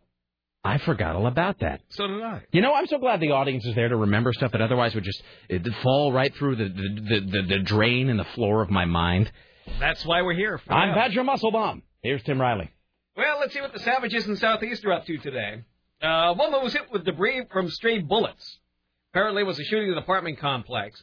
This happened at 160th and Burnside. At least 3 suspects opened fire on the north side of the street, and there were a few stray gunshots flying across Burnside. A car slows down or stops. At least 3 different people get shot at. The car then took off. Officers are still working to find out if anybody in the car was hit. There were no apparent gunshot victims yet. They're doing everything they can. Right now, they're looking for suspects. So once again, people are shooooting in Southeast Portland. Be afraid. We're shocked by that. What part of Southeast Portland specifically? I missed that. That was no place near you. Okay. 160th and Burnside. That's my favorite place for crimes to happen, is nowhere near me, USA. Your neighborhood's all cleaned up now, isn't it? It's recently gentrified. Is that true? Nobody told me. If that was the case, I almost certainly would have been... I was trying to make you feel better. Are you just making that up? I am. I'm trying to make you feel better. And you're shocked? Are you're just fabricating that to sort of ease my mind? I am. Is that just sort of like you're just going to come by and you're just going to hang a different sign on the crumbling apartment house across the street just to make me feel like it's... No, we're going to call it Wilting Willow Vine Terrace Hysteria, or whatever. Just to... here's another one. People are now just sending me unfortunate URLs. Like Massage Therapist USA, which, of course, looks just like Massage the Rapist USA. Here's Tim Riley. Well, a Portland police officer may be fired for lying about weight loss surgery. Officer Christina Nelson claims she was having a gallbladder fixed because she didn't want the other officers to know about her stomach band surgery. Police Emergency Fund awarded her $1,000 to help cover costs for this so-called gallbladder surgery after an employee assistance program staffer asked her about it on the phone. Chief Rosie Sizer has recommended firing her for unfaithfulness. Nelson never did sign the form for the $1,000 reward, and the special fund doesn't require officers to reveal their medical information. And we'll know what county DA's office has declined to prosecute because Nelson didn't sign any paper making a false statement. Wait, so this is the stomach band? I guess so. What is that? Is that where they just put like the big rubber cinchy thing around your gut? It might be. I've never known anyone who had it. Isn't that what Carney Wilson had? What did that gas, whatever, I can't remember what that's called. The stomach shrinking one. Well, isn't that what is the difference between that and this? Is that where her stomach was actually... gastrointestinal surgery or something? I don't know. They put a twist tie around it? I don't know. Where your stomach's like this big. Laura has a friend who had like her stomach stapled, the stomach stapling or whatever, And then she, of course, done by a red swing line staple. and then of course, because she's just a drunken glutton, not my wife, because this friend of hers is a drunken glutton, she of course went binge drinking on Thanksgiving and ate enough that all of her staples popped out. Oh, gross. That's got to be a great feeling at the dinner table. Wait, hold on. No, pop, pop, pop, pop, pop, pop. Suddenly just sort of, just picturing her going from a size 4 to like a size 9 in about 15 seconds at the table. Hold on, no, let me have one more piece of pie. Hold on. Just suddenly goes all creosote. Let's see, Rick, about drugs. I recently had laser eye surgery and was prescribed both Valium and Vicodin. Good for you, sir. I have issues with people fiddling with my eyes and engaged in serious drug-seeking behavior just because I didn't want to feel a thing. On Thursday, the day of the surgery, I was given both Vicodin and Valium. He then says, I woke up Sunday. Yeah, that's that stuff just scares me. Well, that's because they dose you all heavily for that, though. That's what they give you. Because it's the same thing with the medical hair restoration. Because they just, keep you sitting in a chair for 12 hours. That seemed to work, didn't it? It really did. And I got to tell you, for that, there's two things. They give you the Valium because, again, you have to sit in a chair from 7 a.m. till about 6:30 p.m. And it really, they could lie and say it's for something else, but it really just is to pass the time. It is just this side of recreational when you get it done there, because it's just because you're going to be sitting in a chair looking out the window at Bellevue for 12 hours. And so they give you a bunch of Valium so you don't mind sitting there all day. So they just give you all the Valium, and I think I've told the story, but I just did Valium, and I literally just put on Dark Side of the Moon and just sat there and just stared out the window at Bellevue. 12 hours went by like that. Didn't care at all. What's Bellevue? Bellevue is a suburb of Seattle. Is it anything to look at? No. It's a tiny. Bellevue is to Seattle as. Jesus, I don't know. Like Beaverton is to Portland, I guess, sort of. Like car lots and red lights. It's like what? 10. Bellevie's like fancier, isn't it? Yeah. It's kind of like a Lake Oswego. There we go, Lake Oswego. It's a little kind of rich town that's about 15 miles outside of Seattle. But yeah, they give you the Valium, so you don't mind sitting there in the chair just all day long, just floating in a little pink cloud of happiness. And then they give you the Vicodin, so you can sleep at night. And the great thing is, as you leave. The guy actually says, all right, here's a bag of Valium, here's a bag of Vicodin.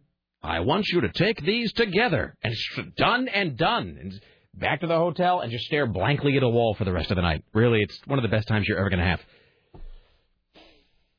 I hope my doctor doesn't hear any of these conversations. All right, by the way, I should note that I don't abuse drugs because that's wrong. Here's Tim Riley.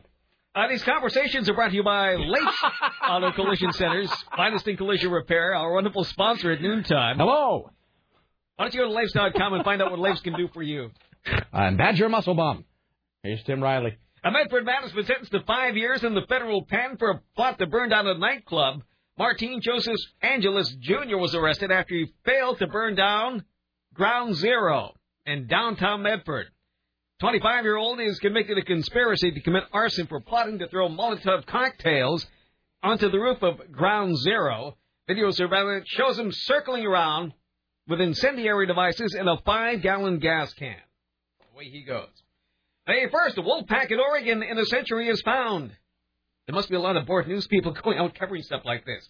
Oregon Department of Fish and Wildlife wolf coordinator, there is such a person, Russ Morgan, heard at least 2 adults and 2 pups answered his howls under a bright moon in the pre-dawn hours on the Umatilla National Forest in Union County. I thought that there were wolves everywhere in this part of the country. No, I think they killed them all. Now they're bringing them back. They're sad that they killed them. The bad thing is they eat the cattle, and all the ranchers are getting upset that they're back. All right. That's what wolves eat, cattle. Is that true? Yes. I thought it was just children. Not wolf food, no. All right. Well, every so often you'll hear a story about some stray wolf. I guess maybe that's the difference, right? Is it like you'll get lone wolves or whatever, which is different than a pack. You'll hear about some farm where something got killed and they think it's a wolf that sort of came. Wolves are sort of cool but freaky.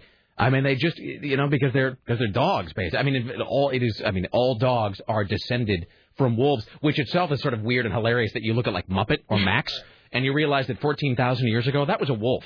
So even when he bares his teeth, I could see like the real animal inside of him. Or like if they get a hold of something they don't want to share and they do that, and you think to yourself, Muppet in his socks. Wow, that's kind of a primal noise you're making there. So there's that. You know, we've talked about this a lot on the show, but the other thing is raccoons, because it happened to me just the other day where I was like crossing the street. I think it might have been walking Max, actually. Just crossing the street, and you get that sort of peripheral vision, and you look over, and there's like the 3 raccoons that are sort of crossing the street, and sometimes they'll stop and look at you, and they make that weird, I don't think it's a hissing noise. I don't think raccoons hiss as such, but they make that sort of like sound. Maybe it is a hiss, but it's like a weird, like they sort of like puff at you a little bit. It's almost like they sort of expel air really quickly, as sort of a little bit of a warning sign. And that's the thing where, like like I know we're humans and we're advanced and we have, spacecraft and science and technology and microwaves and walls and things. But when you are out sort of walking the street at night, or you're out in the woods or whatever, and a tiny animal like a raccoon looks at you and it kind of goes, and that's you. Don't you for a minute you forget that you're the dominant life form on planet Earth? Mm-hmm. I mean, that's the thing. Like you sort of at that moment you do not have any sort of consciousness of being an apex predator. You immediately feel threatened by that thing, and you just decide to sort of to get away as fast as you can. I mean, it's freaky. And so forth. And this is all true. Let's do one more and then we'll break. Rising gas prices have at least one positive effect. Traffic deaths around the country are plummeting, just as they did during the Arab oil embargo 3 days ago. There's a 9% drop in traffic deaths. This is from the AP. There hasn't been this few traffic deaths in some 30 years. That means fewer people on the road, fewer fatalities. Oh, that's a good thing. Yeah. All right. I'm sorry. Just as you were saying fewer traffic deaths in cars, I was thinking about that sort of imbroglio that we've had recently between the cars and the bicyclists. I'm going to tell you, I've almost been hit by 2 bicycles. I was driving home last night. Behind, and it's like there's sort of a bicyclist, and he's doing the thing of being in the road, which is fine, because as you know, according to Oregon law, the bicycle is allowed to full lane, and he looks like a serious bicyclist. He's got the bag, the sort of that Orbit bag or whatever that brand is, and he's got the helmet, and he's got the lights. In other words, he's not just some jackass who's drunk and just wheeling home from the bar. I mean, he looks like he's kind of got his act together, and then we get to the red light without even stopping. And this is at night, by the way. When you'd think you'd be a little more careful, we come up to a red light it was on Hawthorne, at a relatively busy Hawthorne intersection, and he just goes right through it without even stopping. Didn't stop, didn't slow, didn't look, didn't whatever. And for a moment, it's like I felt myself turning into that guy from that story a few weeks ago. Well, I didn't, but I had to fight off the urge to sort of get in the other, to get in the lane next to him and pull up and go like, you are part of the problem. And I didn't, but I almost did. Because that's the kind of guy that gets hit by a car and then causes everybody to carp about it as though it was the car's fault.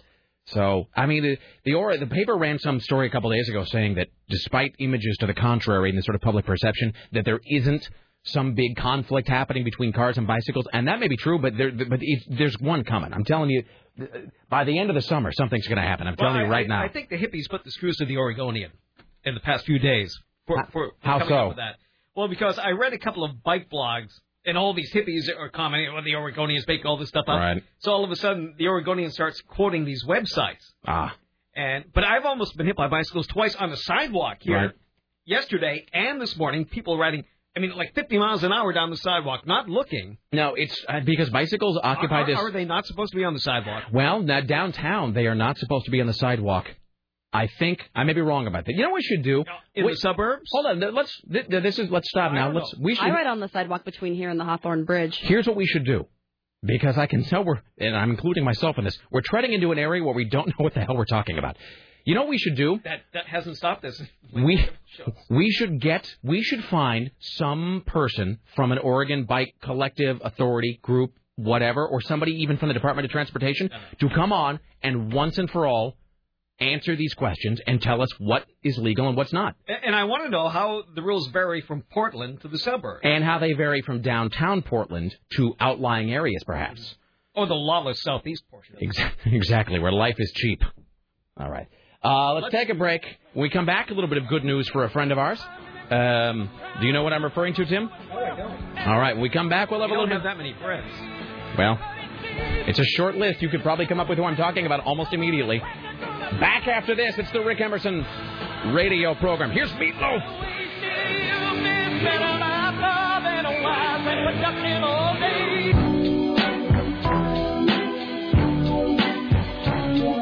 Max will do that sometimes, where he has this plasticky, this chewy newspaper thing that he plays with his toy. And so I'm in the living room, and I'll toss it into the kitchen sometimes, and he will run into the kitchen. It's the only dog story I'll tell today. He'll run into the kitchen, but sometimes if he there's like a little throw rug or whatever in there, and he'll hit the throw rug and slide all the way across, bam, into the washing machine or into the dishwasher. Yeah, you just saw him up and run full force into the back of my legs. Because you stopped, and he kept going, boom, right into the back. And so I'll hear this thud from the kitchen, and I'll look in there, and Max is sort of going, whoa, after having hit the thing. Rick, I have a question tangentially related to the bicycle conversation you just had. You can get pulled over for DUI on a bike and in a wheelchair. You can also be cited for public intoxication walking home drunk. I've also seen news stories about people being arrested for being passed out in their cars after drinking even though they weren't driving. So my question is, what the hell are you supposed to do after you've had too many at the bar? Sure, you can have somebody drive you home, but if that's not on the table as an option, then what? You can't sleep at the bar, you can't sleep in the parking lot, you can't walk, you can't bike. What the hell? Questions like this are why I just drink alone in my own home. Okay, I believe it's called a taxi cab. I guess. Maybe that might be your only option then. And I know the answer to passing out in your car. As long as the keys aren't in the ignition, you're fine. Really? Because that means you have, if your keys are in the ignition, that means you have an intent to drive. But if your keys are not in the ignition, then that means that you're just sitting in a stop vehicle. This is like the vehicular thing about at a party if you fall asleep with shoes on or off. Mm-hmm. All right. Excellent. Let's see. So, hey, Richie Bristol, can you join us in the studio for a second? You know, there's no real clear thing on whether he confirms or not. He just sort of sometimes he appears and wow, he just doesn't look good. No, dude, it's been like an hour and a half since we talked to you. You look worse. You look sweaty. I like how sometimes you can't even really muster up a response. It's just your weird, sad, sort of wound down, Krusty the Clown laugh. Now you're starting to look like Aaron Geek in the City.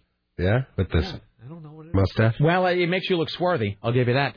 If you close your eyes and listen really carefully, you can almost hear Aaron taking offense at that.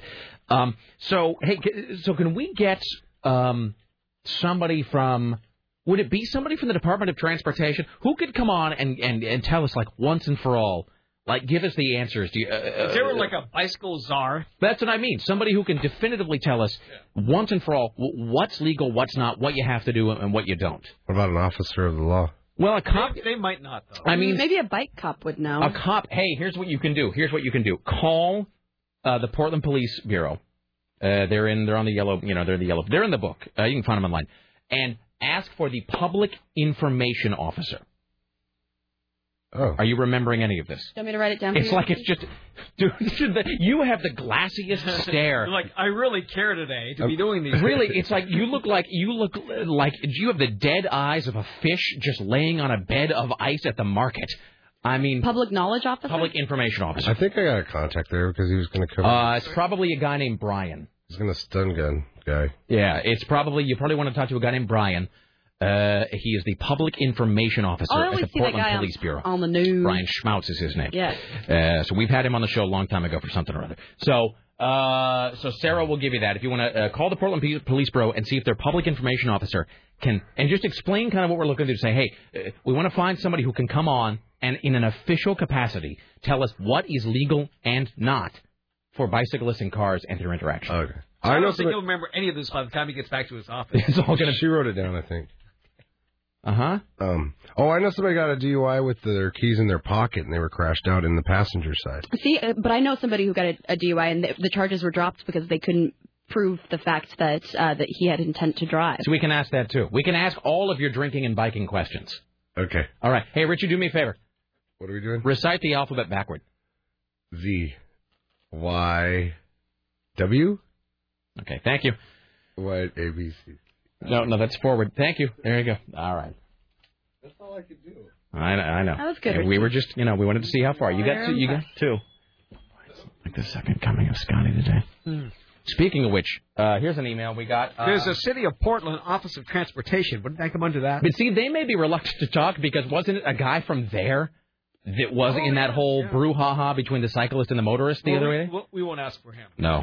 Can you give us the guy who's been shamed because he was drunk on a bicycle and being belligerent in a car?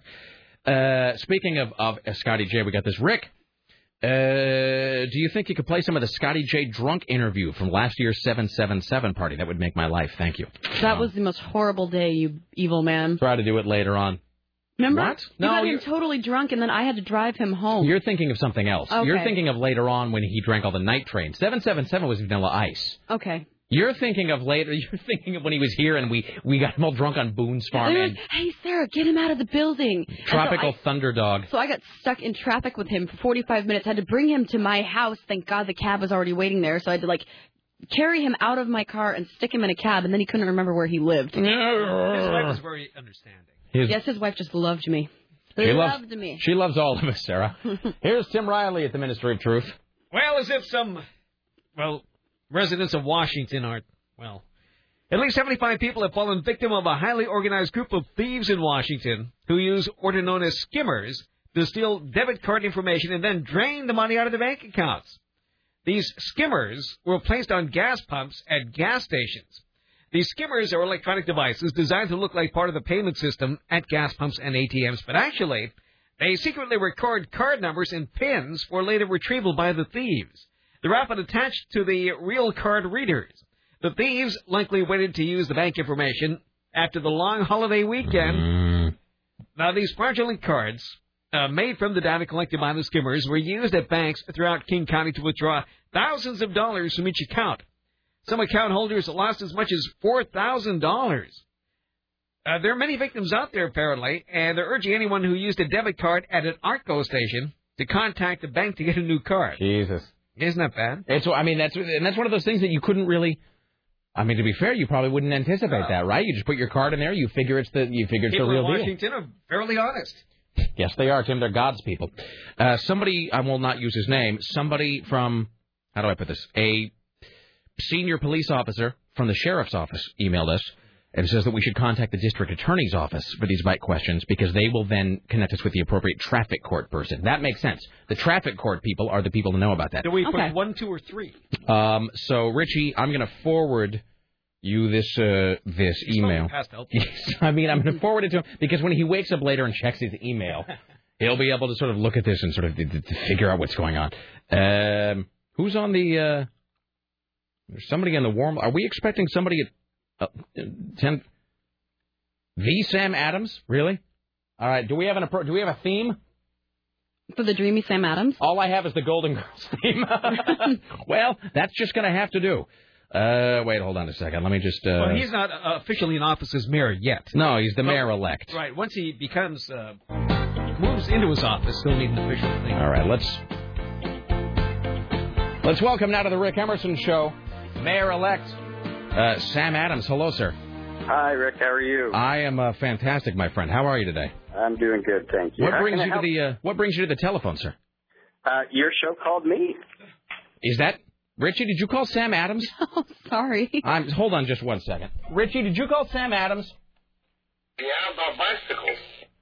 He must know. He's still half drunk. I don't think he knows what he's doing. Let me apologize, Mr. Mayor-elect. Richie's drunk today. It's okay. Call me Sam. And he said I should that you all are interested in talking about bicycles and bicycle laws and such. Before we do anything else, let me urge you in the strongest possible terms not to put us in any sort of enemies list that you may be compiling at this point. The Rick Emerson Show regrets the inconvenience. Richie had a late night last night and is perhaps not metabolizing his alcohol as ideally as he might. Well, it's probably a question to you about who we asked the question of. And I know that sounds like gibberish, but here's what I mean. At some point, because we all live here, and there's some people on the show who bicycle, and some people on the show who don't, and people who bicycle sporadically, and there's been, whether real or imagined, it seems like there's this sort of brewing imbroglio between cyclists and motorists. So my thing is this. I want to find somebody in a official or quasi-official capacity who can come on the show for 15, 20 minutes someday and just once and for all clarify what's legal, what's not, what's required, what isn't. Not to cause a ruckus, but really to sort of minimize future rucki. Because I think a lot of people just don't even know what you're supposed to do or what is legal and what isn't in terms of the interaction between cyclists and cars. So the expert on that, and I can help you to some degree, but the real expert on that in the city of Portland is Roger Geller, who's our bike coordinator or coordinator for bike transportation issues, and I'm happy to have him give you all a call, and you can try to stump him, asking the toughest question possible. Roger Geller, bike transportation issues? Yes. Right, transportation issues.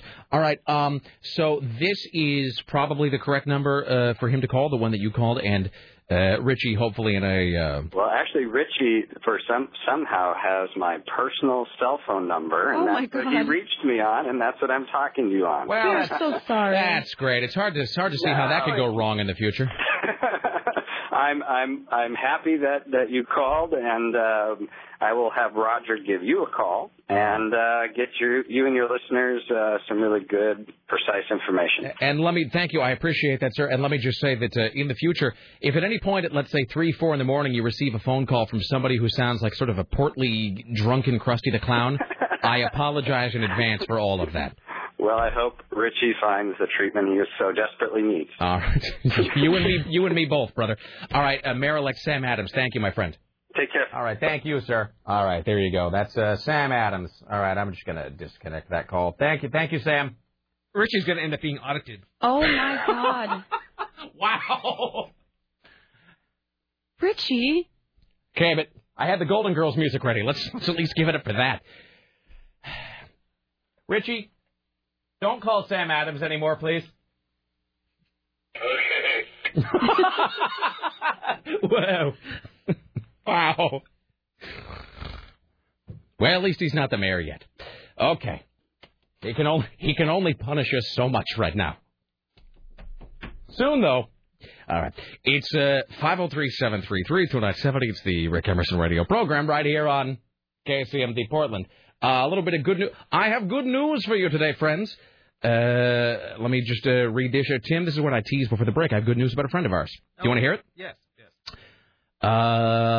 Rick, flipping through the channels this morning, I was in time to catch Carl Click being awarded favorite TV personality by the Willamette Week on AM Northwest. Awesome. Good for him. So that's from Tracy. So, that is... It probably helped that he emceed the last listener party. Well, his alliance with this program, anybody's alliance with this program, up to and including Sam Adams, that really can only help somebody's career. Mm-hmm. So that's fantastic. So congratulations to Carl Click. Good for you, my friend. We love that guy. All right, here's Tim Riley. All right. So on New Music Tuesday, I've just received word from iTunes that it's been a long time coming for Estonian pop singer Curly. We haven't heard very much about this gorgeous songstress since 2004. Estonian pop singer. Mm-hmm. This is her American release, Love is Dead. Perhaps we'll hear it at some point. It's their single of the week. What are we talking about? Who's Curly? Where's Estonia? I don't know, but it's New Music Tuesday on iTunes. Estonia? Don't you remember Stony from Estonia? Yeah, from but Encino Man? Yeah, but that's just a movie. I don't really know that. Oh, it's a real place. I know, but where is it? I don't know. It's a Baltic country. They have a pop singer? Yes. Her name is Curly. Yes. Whatever. Rick, as long as we're asking questions, I don't know the difference between a police officer and a sheriff. Is it a city/county thing? Yes. You have county sheriffs and city. The city is the police bureau. The county is sheriffs. All right, then. So there you go. And then he says, do highway patrol officers have different rules from regular cops? Can they show up at, say, a burglary? He said, I don't understand anything about this. And I'll get in line, sir. Let's see. It's 503-733-2970. Susan knows that as we speak, Sam Adams is changing his cell phone number. Richie Bristol called me and yelling at his chief of staff. Told you I'm not to be spoken to. Here's Tim Riley. Hey, ladies, here's some news for you. It turns out that Viagra also helps women to have better sex, as well as men. According to a new study, researchers find that women who were depressed and taking both antidepressants and Viagra reported having more enjoyable sex. Sexual dysfunction is a common side effect of antidepressants. The study is conducted by the New Mexico University. It is funded by Viagra. Really?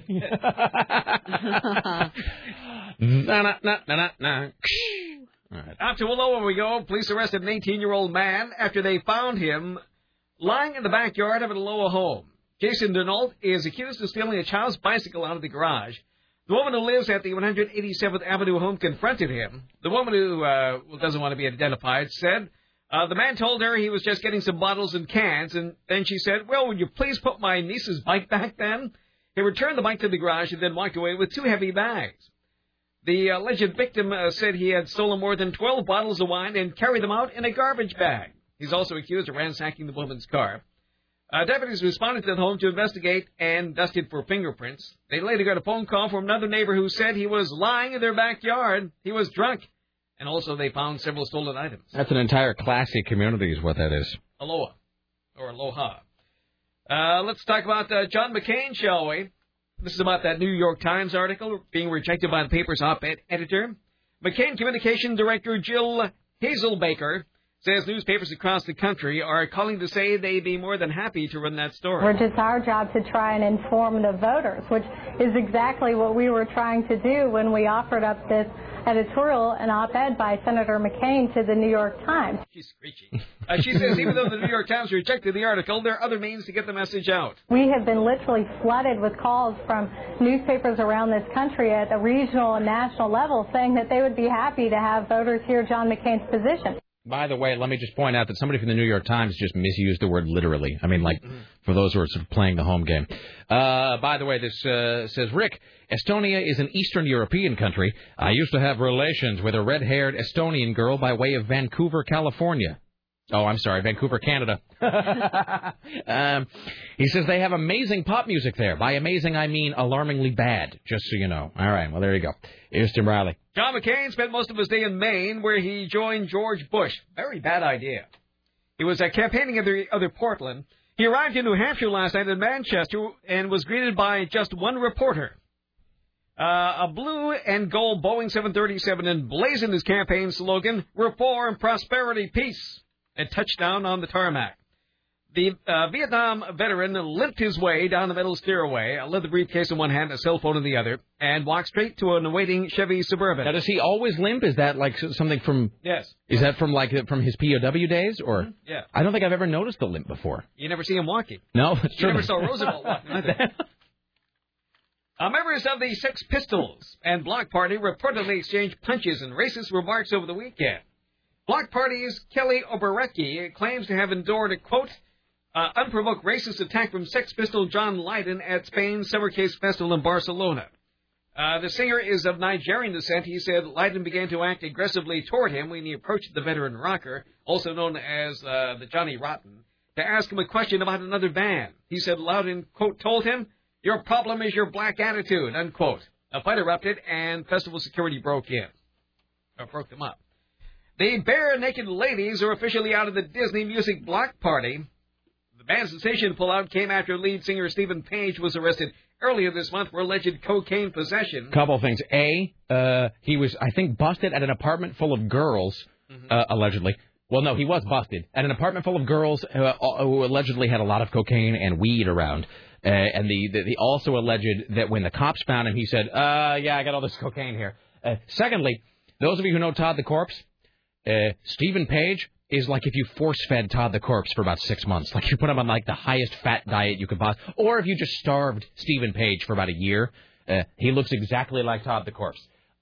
Also, you know, the rest of the guy, and I don't dislike the Bare Naked Ladies. I will say they put on a great live show. I've seen them live, and they're really, really fantastic performers. And they write some good songs. But the rest of the guys in that band have just got to be like pissed beyond belief, though, because I mean that's a gravy because they just put out a kids record. That's the thing. They just released a record for children.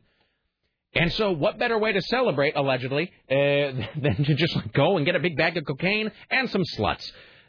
So Disney doesn't, the funny thing about it is you can tell what bothers Disney and what doesn't, because hadn't like half the cast of High School Musical been caught showing their genitals on camera or something by now? Pregnancy is no problem at all. No, I mean, so that's the thing. If you work for Disney, apparently you can show your boobs and get knocked up. No drugs, though.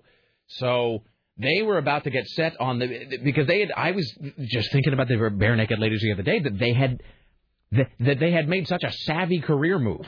In that, the pop hits kind of weren't really common, and, it seemed like their time in the sort of top 40 might have passed. So they had made the really, really shrewd maneuver of kind of switching over and starting to put out kids' records, which they're uniquely suited for because they're so funny and they're very intelligent and they're sort of playful. But then, that guy has to go and sort of F the whole program up by allegedly being caught with a bunch of cocaine. So I would imagine his stock with the rest of the band is not necessarily high right now. Walt Disney must be turning in his bath. Yes, in his cryogenic chamber. I am displeased. Let's get a couple of these. Hi, you're on the Rick Emerson Show. Hello. Hello, everyone. It's Mailman Chris calling you from Boston, Massachusetts. Why are you in Boston? The national convention for my union. There's 10,000 letter carriers in this town right now. That's kind of cool. Now, let me ask you this, and I ask this only out of ignorance. I mean, what goes on at a union meeting for letter carriers? Oh, well, our union is one of the oldest unions around. We've been in existence for over 120 years, and, we're responsible for a lot of the protection, things like 40-hour work weeks and 5-hour day work weeks instead of working 7 days a week. Long struggle. Not going to go all union activist on you right this second. All right. Who's protecting our mail while you're away? Well, there's other letter carriers. There's probably, I think there's 30 people from the Portland area. Oh, so it's a representative sample from each area. Exactly, right, exactly. Out of 1,800, there's 30 here. Excellent. But there's 10,000 from all over the country, and it's pretty fantastic. And I just was calling to get Sarah's expertise, because I know that you frequent Boston. I used to. My sister moved to New York, so I actually only went there once. Oh, okay. I was just looking for your recommendation on a place to have some drinks. There was I remember off of Harvard Square, there's there's Harvard Square, and then there's this little grassy park area with a Pete's Coffee in it. Are you still there? Yeah. Okay. All right, there's a Pete's Coffee, and then if you go across the street from where that Pete's Coffee is, there's this great little tavern that's kind of down a few stairs, but it has a really cool feel. It's like a really old-style bar. Has a lot of lagers and ciders and stuff, and I think it has some tables out front surrounded by a bunch of trees, so it's kind of hard to find, but it's right across from that park. So if you're in that area, you should totally go check it out. Okay, so that's up in Cambridge. I'm going to take the you can take the red line. Yeah, take the red line to Cambridge. Well, I know later this evening we're going to go check out a bar called McGreevy's that's owned by the lead singer from the Dropkick Murphys.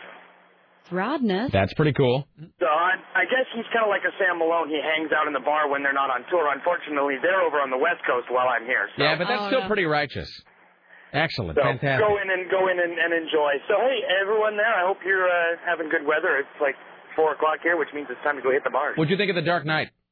Oh, dude, I've seen it 3 times already. Fantastic. Excellent. I saw it there with Court and Fat Boy on Thursday night, and didn't go to sleep at all because I didn't get home until 4:30, and I was so ramped up about the movie, I just said, screw it, I'm staying awake. Right on. Excellent. But, yeah, it's a fantastic movie and well-deserved about, what is it, $155 million? 158.5, I think. Damn. All right. Well, enjoy your drinking and your unionizing. Travel safe, my friend. I will, and everyone lift a glass for Estelle Getty. Excellent. There you go. Mailman Chris in Boston, ladies and gentlemen. I'm sorry, Kim. I had to do that just now. Hi, you're on the Rick Emerson Show. Hello. Hey, Rick. Hello, it's you. Yeah, I want to share with you my favorite, messed-up URL. And this is a real website? It is real. Right. I think it's now defunct. I was working for a flooring company, and they came and promoted to us. Is this going to be something we can say on the air?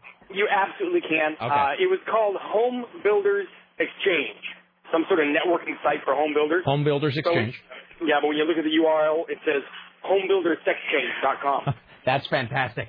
Which sounds like some horrible accident with a nail gun. The exchange, sex change thing seems to be, that is the sort of bugaboo that vexes many, many, many of these websites. Let's see, we had this one. There was one Experts Exchange, which looks like Expert Sex Change. So, here's another one, Here's another one. Thank you, sir. That's Eric. Here's another one. This is in New South Wales. The native nursery there, which I guess is like an arboretum or whatever. It is the... Let me see if I can. Let me open this so I can make sure that I read it right off the page here. And this is from New South Wales, which is, where is Wales? Is that like its own island or something, Tim? No, it's part of the UK. It's to the the West End. Yes, it is the. It's within the island itself. It is the Molestation Nursery, which of course just looks like molestation. Sorry. Oh man. Here's Tim Riley at the Ministry of Truth. Time for a penis watch. Here's your penis watch for Tuesday on the Rick Emerson Radio program. Take a look at my enormous penis, and my troubles start melting away. I take a look at my enormous penis, and everything is going my way. 2 men are accused of setting their friend's groin on fire. They have been sentenced to jail and prison. Matthew Craig Pillars, who's 22, and Jack Brett Nicholas Kuiper, who's 19. pled no contest to felony, causing a fire that leads to great bodily injury. Pillars, who was already on parole, was sentenced to 2 years in state prison after he rejected an offer of 270 days in county jail and probation because he didn't want to be on probation and parole at the same time. Well, that makes sense. Keeper was sentenced to 45 days in county jail, 100 hours of community service, and substance abuse counseling and treatment. The charges stem from a January 8th incident in which the man set friend Elliot Tuja's groin area on fire as a practical joke. The groin area. That's a practical joke. They'd all been drinking, of course, at a house at Grover Beach. The men routinely drank together and often played practical jokes at each other. The night one of them... you remember that time we lit your sexual organs on fire? Apparently, they poured cologne on the man's groin area. As he was passed out, allegedly lit his pants on fire. He suffered second and third-degree burns to his testicles and third-degree burns to his inner thighs. Wow. Nothing more needs to be said. I suppose that's probably the end of the story. I think it is, yes. Okay, there you go. Take a look at my enormous penis. Wow. And my troubles start melting away. I take a look at my enormous penis. And everything is going my way. I'm Badger Muscle Bomb. Here's Tim Riley. For some reason, this is a big story. Dateline, Boone, North Carolina. Investigators say a suspicious device placed outside a Walmart in Boone was indeed a bomb.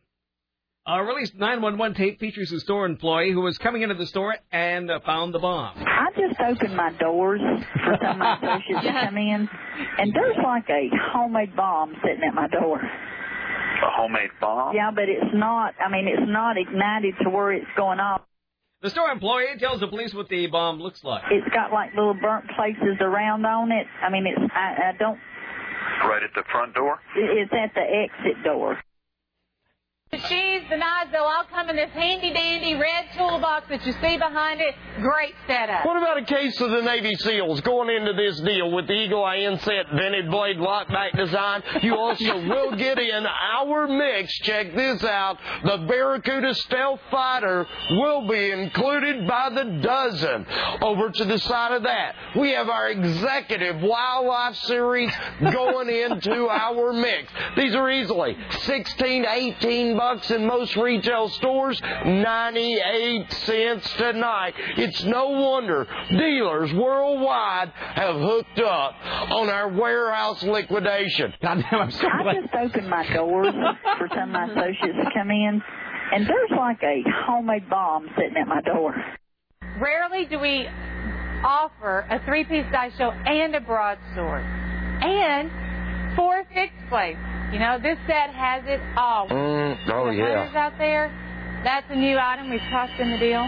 I cannot believe that at this point in time that folks, how many? Okay, I got 3 dozen sets left. If you want them, it's time to dial right now. Your last chance to own the deal of the millennium, the deal of 08. Hey, probably the deal of the year to come, too. I'm so glad that I recorded those. My wife, you got to hear this knife infomercial. That's fantastic. I'm glad. Do we have the, wait, hold on. Do we have the one where he interrupts her? A broadsword, a three-piece dice show, high-end fixed blades. Forget all those, even though those are all that, you stupid whore. Don't talk to me. Woman, exactly. That's where the deal is. That's why this one has taken it to a level unseen in the past. Don't talk unless you're spoken to. I can't even do that voice. I was going to do a whole bit about what does that guy sound like when he's trying to have sex with his wife. But I can't. Oh, no. But I would like to have, but I can't. It's like I can't even fake accent my way into that voice. I can't do a southern voice that's dumb. I can't. Tonight I would like. No, because then it just starts coming out like James Vanderbeek again. I don't want your knife. Here's Tim Riley. No. Come on. Here's news for young ladies. Those young females who have regular family meals are more likely to turn away from smoking, drinking, and doing drugs. This according to the University of Minnesota, who says the more time gals spend with their parents, the less likely they will be to cave into peer pressure from their undesirable friends. If kids are home with parents, they're not out with friends. And we know that a lot of high-risk health behaviors that young people get involved in happens during time out with friends. Some of it might be that family meals provide an opportunity for parents to share their expectations and share their values. I don't want your knife. Girls are more receptive to the behaviors of others than boys are. Girls and boys interact with family members differently. Their close relationships mean different things to boys and girls. So that could influence how girls are picking up subtle cues from their parents or how they're integrating any ideas that are shared at family meals. What is this story even about? What is you're supposed to have dinner with your family? Only girls. Only girls. I had dinner with my family every night. And you drink like a fish. But you join us here every day. Exactly. You turned out just fine. All right. That's just such a crap study. Like, if you keep them locked in the home, they'll never meet I'm going to keep you locked in a tower. Well, they're spending time with their parents. Up top, let's toss in Richard the Lionheart. The big broadsword, Richard the Lionheart. Now, the sword itself is a $2.99. Becky, you shut your mouth. The gold edition, Richard the Lionheart. I mean, look at that coat of arms. I know. $2.99 just for the sword. Tonight, it's 98 cents in the set. 98 cents. Now, that will come with wall plaque for display purposes, featuring a cross etch of the coat of arms going down the blade, beautifully done. And tonight, you will get this item, a $299 item, for $288, and then get 294 additional pieces to go along with it. Exactly. I just opened my doors for some of my associates to come in, and there's like a homemade bomb sitting at my door. Actually, it's like his mouth is full of crazy glue or something. You know what I mean? Full of grits. It's like he's trying to, and it's like he can't. You know what he sounds like? He sounds like that "You're the Man Now" dog thing of Arnold Schwarzenegger, where they've taken all of Arnold Schwarzenegger's sort of glottal adenoidal sounds and put them all together. Have you ever heard that? No, it's just an endless loop where they've taken all of Arnold Schwarzenegger's, the little sort of tics he has between words, where he's like, and they've just put it together into a long. I gotta find it played. It's genius. You must. All right. Hello, hi. You're on the Rick Emerson Show. Hello. Hello there. 4377-1525. 4897. Wow. I'd like to order. Ah, okay. Oh, I see. Okay, you're ordering a knife. Knife. I'm sorry. Well, here's what just happened, because I actually just bleeped part of that. Knives. I answered the phone, and I didn't realize what you're doing right away, and so you were giving out a credit... I thought maybe you got someone's credit card or something. Yeah, you were giving out a credit card number as part of a gag with the knives, and so I bleeped part of it because I was like, well, I thought, God forbid, is someone thinking this is real? It's not real? No, say knives one more time, sir. Knives. Thank you, my friend. Goodbye. Goodbye. I don't want your call. Hi, you're on the Rick Emerson Show. Hello. Hey, Rick, this is Dan. I'm calling from I-5 on the way down to Comic-Con. Yes, sir. Comic-Con. You bastard. All right. How long does it take? Well, it's in San Diego, so... San Diego. It's been a long time since I've driven from there to here. What's the drive from here to San Diego? Well, I've never made the drive myself. I've been told it's 20 to 24 hours. I'm in, Eugene right now, so I've got a long drive ahead of me. That sounds about right. When I moved here to do this program in 1998... I drove here in a U-Haul with, I don't even think it was a U-Haul. It was like a U-truck kind of a thing. I drove here in a U-Haul with malfunctioning windshield wipers in November. So about the time I got to like Northern California, like Waireka or whatever that city is, the skies open up, the rains come down, it's pitch black at night, I'm driving like a U-Haul with bad brakes and no windshield wipers. And that's all. So I have no idea how long the trip was, because it was just abject terror the whole time. So now, are you going down just as a spectator or for your company? No, I'm going down for my website, and we're going to be covering the con for starting tomorrow. It starts up for preview night tomorrow, so let everybody with press in at like 7 o'clock at night. We're going to kind of roam the floor for a couple hours. So cool. Are you going to go to the Lost recruiting section? Yeah, we're going to get recruited by was it Octagon Global Recruiting, I think. Yeah, I believe so. I just got an email from them yesterday again. That is so cool. And then in the past, obviously, past, Octagon Global Recruiting. At the Comic-Cons of the past, they've sort of, they try to unveil like footage from hotly anticipated movies like The Dark Knight, and I know Kevin Smith has done it a few years in a row. What's the big footage they're going to be unveiling in this year? Is it like Watchmen, or what's the deal? Yeah, so there's going to be a big Watchmen panel that's probably, I think, almost an hour and a half to 2 hours long. They're going to bring the cast up and that's pretty cool. The footage from that. City of Ember, which is based on a pretty popular book. They're going to have a big presence for that. I'm sure there'll be some Batman stuff going on for, because Dark Knight's making like $8 bajillion. Totally. And just all kinds of crazy. I mean, there'll be Lost and Heroes, and it's going to be Geek Festival. Excellent. Well, we'll travel safe, and if you want to do, if you can do some check-ins from Comic-Con, that would be fantabulous, my friend. Oh, totally. Yeah, we'll be down there about this time tomorrow, probably. So we'll probably check in with you, midday, and then do the same thing. Do you want to pimp your website, your company's website? Yeah, that'd be great. It's popculturezoo.com. Popculturezoo.com, all one word. Right, and right now we've got a preview story up there right now. And then we're doing a podcast like in the car on the way down. We've got a Wi-Fi network in the car right now. Right. Awesome. Excellent. You are the coolest person ever. All right. Yeah. So travel safe and give us a call as you sort of get there and kind of let us know the haps, as they say. Absolutely. Thank you, sir. Thank you, my friend. There's Dan from popculturezoo.com. That is so cool. Let's do one more here, and then we'll talk to Jim Roop. Then we'll continue with Tim Riley. Hello. Hello. Rick, knife show guy. Yeah. Whoa. Sorry. Hello there. Hello, hi. Sorry, I don't know what the deal is with that show, but I am transfixed by it when it is on. That guy's voice is hypnotic. And it's that they're selling 298 knives. And I have a few pocket knives. Pocket knives are handy, whatever. Sure. But I so badly want to order one of those to see what it looks like on my living room floor. Except that I know if I did that, there would be some sort of misstep with the police. Totally. Or like the police would come to my house instead of like the neighbor's house, and then they'd see me with 300. Well, yeah, if you ordered 298 knives, don't you think that Homeland Security gets told about that kind of a thing? It's really an insane amount of knives. And the broadsword? Yeah, and a Richard the Lionheart broadsword. So the guy's voice. Yeah. The way to do that's like a Tennessee accent. Uh-huh. It's long vowels, double vowels, and double syllables. So please to demonstrate or explain. So past isn't just past, it's payest. Payest, okay. It's payest. All right, kind of that sort of like a long... knives. Cool. To a level unseen in the past. In the past. That's closer, okay. No, that's a good tip. Huel.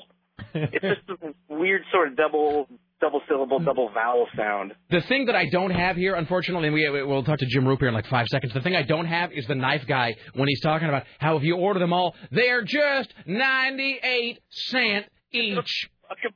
All right. Thank you, my friend. Yep. There you go. Genius. Let's welcome now to the Emerson Show from Los Angeles, Jim Roop. Hello, sir. Hey. I'm See, that's just one word. Have you? I grew up in the southern part of Cincinnati, right on the Kentucky border. I can talk that way. You can speak Rube. Have you seen this knife infomercial that I'm talking about? No, sir. It's a commercial that's on. They rotate it late at night. It's just called The Knife Show, and it's some hick and his female sidekick selling, I swear to God, 298 knives, like at once, like not separately. 298. Well, how many do you have? I have no more than 100 at any given time. 298 knives. Let me play you just a little bit of the. Let's see. Make sure I can hear it. A broadsword, a 3-piece dice show, high-end fixed blade. Forget all those, even though those are You can get all that, and your wildlife. Forget all those. Look at the meat and the center. Exactly. That's where the deal is. That's why this one has taken it to a level unseen in the past. I dig that guy. Here's one more where they're talking about the Richard the Lionheart broadsword that they sell as part of this 298 knife set. Up top, let's toss in Richard the Lionheart. The big broadsword, Richard the Lionheart. Now, the sword itself is a $2.99 value. The gold edition, Richard the Lionheart. I mean, look at that coat of arms. I know. $2.99. He really goes for it here. Sword tonight, it's 98 cents in the set. Now, that will come with wall plaque for display purposes, featuring a frost etch and the coat of arms going down the blade, beautifully done. And tonight, you will get this item, a $299 item, for $288, and then get 294 additional pieces to go along with it. Exactly. Who needs 298 of anything? I could use $298. I mean, and at one point they're showing, like, the camera pulls way back. Look at all the 298 knives. And it's just, I mean, it's like from one end of the studio to the other. Each one of them come in a box. You can put your name on it. Exactly. Put your friend's name on it. Put my name on it. Here's the other great thing, is that as part of the package, if you ever see this on TV, you have to watch it. Maybe while you're, maybe drinking a few. If you watch this, they're selling. And I would give anything to have this part, and I don't, unfortunately. At one point, they go from selling the Richard the Lionheart broadsword, and then, like 10 seconds later, they're selling a knife, and the whole selling point is that it has Dale Earnhardt's face on the side of it. And I mean, my thing is, do you know anybody who would want both of those things? I mean, I know some people who would like a Richard the Lionheart, like Ren Fair sword. I know some guys that would like a Dale Earnhardt NASCAR knife. I don't know anybody that wants both of those things. That's crossing interest. Two different kind of collectors, you know? That's two different target markets right there. I just like the volume that he's selling them at. I mean, because, you can stab somebody, leave it in them, you got 297 more. Run away. Ain't no fingerprints on it. And at many, many, many intervals, he discusses how if you, Sheila, if you are... See, I'm getting it the more I do it. Sheila, if you were to break this down, you are looking at paying just 98 cents a knife. Jesus. It's the best thing I've ever seen. I should have burned it to DVD and saved it so I can play it at parties. There was a guy when I was a kid, Cash Ambergy. Cash Ambergy. Cash Ambergy was his name. He sold tractors. And he always had his wife, Mary Lou, in the commercial. Mm-hmm. And she was just sitting on a tractor. I mean, she didn't say a word, but it was like, Cash Ambergy, the old country boy from South Lebanon, Ohio, with my Mary Lou. The camera would pan over to Mary Lou. She'd be sitting on a tractor. I'm here to sell you a tractor. I mean, it was it was right in between the scary movies. Oh, those guys are great. And I mean, they're all, and that is a truly... I mean, I don't know if they have that in other countries. I think that might be a truly American thing. Like gosh, yeah. The sort of Cal Worthingtons of the world. And my dog Spot. That's right, Cal Worthington. He's still around, still alive, living in Orange County. Still making commercials. Living the high life. Although he's not using animals in his commercials anymore. No, he probably got smacked around a little bit for that. And then there was, what's his name? Crazy Eddie. Back east. Crazy Eddie was I think a New Jersey guy, New York guy, and Crazy Eddie was the guy. He would do all the stunts like going on TV in a diaper or something or in a straitjacket, and he was the first guy, because now it's a cliche, but he was the first guy to do the our prices are so low they're insane, and he was all sweaty and bug-eyed and like looking like he was gonna have a seizure on camera, and I think at one point actually got committed for something because he went crazy. Oh, next time you're out here, you got to watch for Crazy Gideon. Same type of guy, but he's got some real thick accent. You can't... Crazy Gideon! I mean, just shouting about his $9 DVD! $9 DVD! It's just one of those downtown stores, and, that you walk in and everything's plastic and cost $1, They sell you plasma screen, $200. Plasma, Crazy Gideon. I mean, the guy's just insane. You got to see it, man. I got to try and record it for you because you'll just go nuts with this dude. You can't understand anything. That's so great. His TV commercials, he's always got... Now, this is a guy who sells audio-video stuff. There's always a nurse in a Skippy nurse outfit coming out of carrying him out in a straitjacket. That's so great. I got to record it. I got to do that. I got to start rolling tape every day. That's sort of the Sábado Gigante school. Oh, I love that. I don't understand a word of it, but I watch that thing. Oh, Sábado Gigante? Yeah. Oh, no, that's the best show. That's the best show on TV. I remember I was in Mexico at one point, and in some like street market or whatever, like a little, like a flea market type thing, and I'm walking through. And this is back when I had real long hair, and and of course, if you're in a place like that, they look at you and they scope you out top to bottom, head to toe, to see what you look like or what you're wearing, and based on that, I think they figure out like in a snap like what they can sell to you. You know what I mean? So like if you're walking along with like Nikes on, there's going to be a guy with shoes, and he's going to be like, "You want Nike shoe? I got Nike shoe right here." And so and I had real long hair, and I'll never forget this. As I'm walking along, this guy who's like selling some sort of cheesy airbrushed like concert shirts, I'm walking by with long hair, and he goes, "You Bon Jovi, American rock and roll, hell yeah!" That was it. You American Bon Jovi, hell yeah, rock and roll. They ended on hell yeah. That was, "You Bon Jovi, American rock and roll, hell yeah!" Like it was like he had it down to just a flow. You know what I mean? So. I love those guys. Seriously, capitalism rules. I'm telling you. All right. You can hawk anything if you hawk it right. Even 298.9. Which brings us to our good friend Joe Francis. Oh man, boy, you want to talk about a guy that is? I mean, that is the American dream gone north and then south again. Yeah. So Girls Gone Wild founder Joe Francis. He's the guy who created, God bless him, Girls Gone Wild, which really is. That's a guy with a dream and a credit card and a camera. Yeah.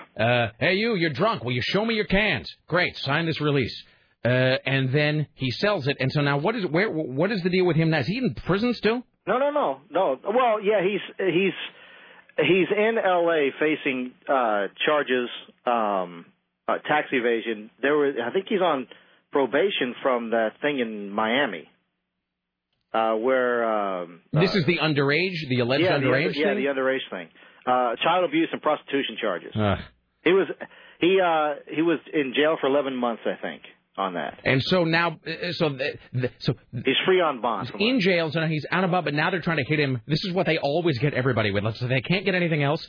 It's always tax evasion, right? Oh, yeah. They will find some tax you should have paid and didn't. Yeah, I'm trying to remember what the charges are. I think it's 2 counts of income tax evasion. I think they say he took $20 million in bogus business expenses on his company's corporate income tax returns for, I think, 2002, 2003.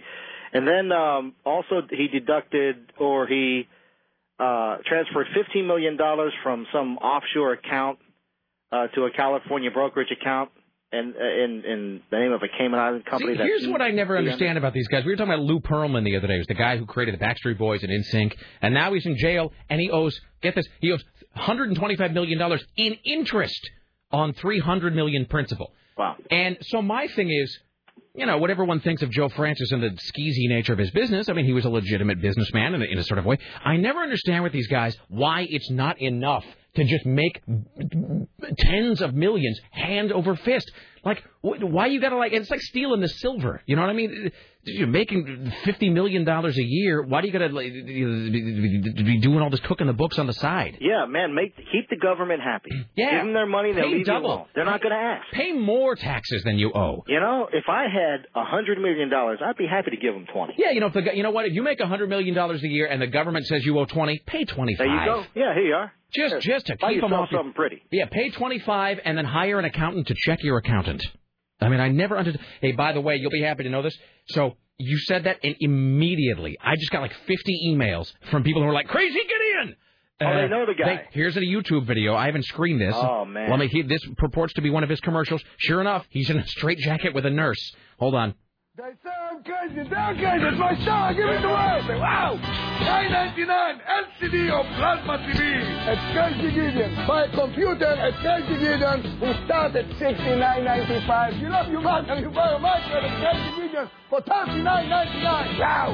If you love your kids, you buy them a Sony PlayStation at Crazy Gideon for $59.99. LCD monitor for your car start $59.99. 830 Traction Avenue.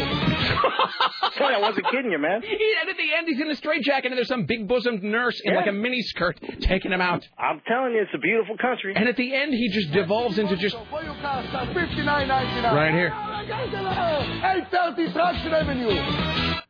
That's fantastic. I'm looking on YouTube, and there are like dozens of Crazy Gideon spots. Oh, man, I love the guy. Well, then I don't have to worry about recording it now. No, that's, thank you for the heads up. Yeah, I just got so many emails. People are like, Roop rules, Crazy Gideon, yeah. Your listeners are... Bon Jovi, rock and roll, American. Woo, hell yeah. Wow. All right. Well, there you go. What a busy segment this has been. All right, my friend. Big plans for your afternoon? No, I'm exhausted now, thank you very much. You go home, you have beer, you drink and relax. I gotta go find a big, busted, mini-skirted nurse. That's what I'm gonna go find. That's why we love you, sir. Have a little vodka along with that. God bless you, Jim Roop. Enjoy your day, my friend. Thank you, boss. There you go. Jim Roop, Los Angeles, rock and roll. Wow. Jesus. This show's exhausting sometimes. Oh, God. Hi, Tim. Hello. Do you remember Crazy Gideon? I do. Oh, it's fantastic. He has a store on Hollywood Boulevard across from the Chinese Theater. Really? Yeah. This video is fantastic. He's just, you watch it at such low production values, and he's just screaming into the camera. And it's like him shaking a PlayStation at the camera, and he's putting his face right into the lens and going, "Is there PlayStation? And you're sort of going, what? Okay, what? So I guess I'll buy it. Whatever. All right. This guy totally nailed it. He says the knife salesman is like a grown-up Bobby Hill. That's completely accurate. Dad, I don't want a broadsword, a three-piece dice show, high-end fixed blades. Forget all those, even though those forget all that, and your wildlife. Forget all those. Look at the meat and the center. It's completely Bobby Hill. The deal is. That's why this one has taken it to a level unseen in the past. The best part is how he waits for her to learn her place and shut up right there. You can tell that. Don't interrupt me. Like, all right. Sheila, don't make me show you the back of my hand. Here's Tim Riley. Let's do one more and then we'll break. Beachgoers sunbathe beside the bodies of dead gypsy children. Yes, these children lie under towels on an Italian beach while merrymakers carried on unfazed, enjoying the sun. The two were not related. They're among 4 children who went to the beach to beg, and there does highlight Italy's dramatic problem with gypsy youngsters. The bodies were left on the beach for hours before they were collected, just covered by a beach towel, where people just continued to sunbathe and play football. It was very surreal. The authorities say they took pictures, and you can see the holidaymakers who appear to be more upset at the fact that their view of the beach had been obstructed. There are an estimated 160,000 gypsies across Italy, often living in appalling conditions with little basic sanitation. New photos show Britney Spears grabbing a lighter and a pack of Marlboros from the hands of her curious young son, Sean. Wow, really? The photos, snapped by the photo agency X17, also show a slimmed-down Spears smoking in a red bikini outside her Beverly Hills home in front of Sean, who is almost 3. Give Mommy her smokes back. Last week, Spears and her ex-husband, Kevin Federline, reached a settlement that reportedly allows Federline to retain sole custody of Sean and Jaden, who is almost 2, while Spears will have regular monitored visitation. Visitation can increase as long as she continues to be under the charge of her dad, apparently. The singer has been criticized for several instances for poor parenting. Okay, let's take a break. We'll come back. More from... I just want to say everything like the nice guy now. More from Tim Riley around the corner. Later on, Byron Beck will join us in the studio. We'll talk more to Richie Bristol and so forth and things. Oh, I have a 70s question for you, Tim, when we get back. Stay there. Here's Axl Rose and Alice Cooper. Don't go anywhere.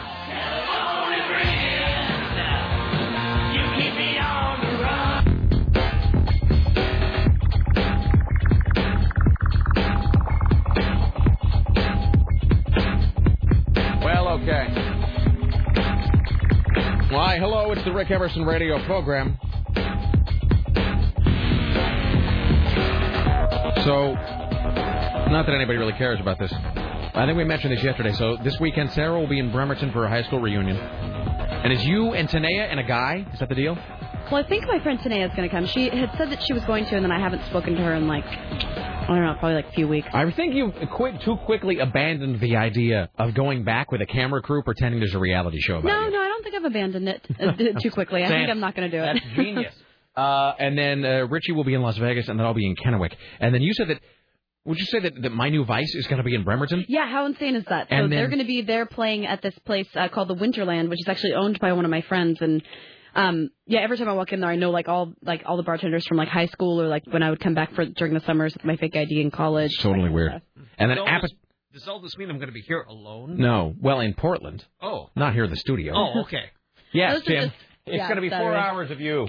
No, and then Appetite for Deception, who are from Portland, featuring some folks from Emerson Starship. So they're going to be in Kennewick this Saturday. So while you are in Bremerton probably seeing a Portland band play, I will be in Kennewick seeing a Portland band play. Because, like, really, what else is there to do? So, all right. So that's exactly it. It's like, okay, I'm going to go to the reunion for a while, then I'm going to get bored, and then I'm going to be tired of looking at people's baby pictures or whatever. Totally. So I'm going to want to go out. That's the thing. And, like, once you get, like, in Kennewick, once you've gone to the mall, I mean, that's pretty much it. There's really nothing from there. Don't be shocked when your former classmates look as old as your parents. Yeah, no, that's true. When I went to the George Michael concert, these people are my age. They look like my grandparents. No, they. And then these people are going to live to be 100. Oh, you think so? No, they're dragging themselves around like walruses already. Like rolling their way to the nacho bar. If they couldn't get them to sit down because they couldn't squeeze into the seat. Go to the nacho bar and just baby boomers sunning themselves on the rocks. Oh, you're going to miss the encore. Oh, by the way, they brought back the rolling concession stand at my neighborhood theater again after it tipped over the last time. Oh, yeah? Well, people don't want to get out of their seats anymore. They bring you your big vat of popcorn while you're sitting there. You saw Wall-E, right? Yes, I did. It's a freaking masterpiece. Can I just tell you this? I've heard from more than one person who said that they were at a theater filled with fat people. And they said that when that whole sequence when they go onto the ship and it's just big tubs of lard like floating around. I had a guy he's like, I'm not in like the best shape of anybody on the planet, but I'm fairly slender. He said, I was in a theater full of big fat asses when Wall-E played. He said, I was the only one laughing in the theater at the fat people. The other fat people in the theater with me didn't seem to find it very amusing. So, I think they've started to do that in a lot of theaters. But what's that, fat-ass American? Don't want to stand? Let's bring you some grease. And they do. And they do, Tim. They make sure you get a vat of something. Bring you just a tub. What would you like? Are you looking for more of a tub or a trough, sir? Tub. Very good then. All right. Would you like some beer to go with that? So, well, you need no longer stand to have your desires served, Tim. So this is a question for you, Tim. Mm-hmm. This subject is high concept topic, and I don't know whether it is or not, but I figure you're the man to help. This is from Mark. He says, I don't know if you'd call this high concept, but my wife and I are throwing a 70s disco birthday party this weekend, Rick, and we were wondering if the listeners could help us drop a list of classic 70s foods and recipes. He says we basically only have fondue so far, so any help would be appreciated. So I think the fondue was the classic 70s thing. Is that everything was fondue. The definitive 70s dish? People ended up getting third-degree burns when they're supposed to be having fun. They dropped everything in there. A big can of Sterno. Just like, my wedding ring.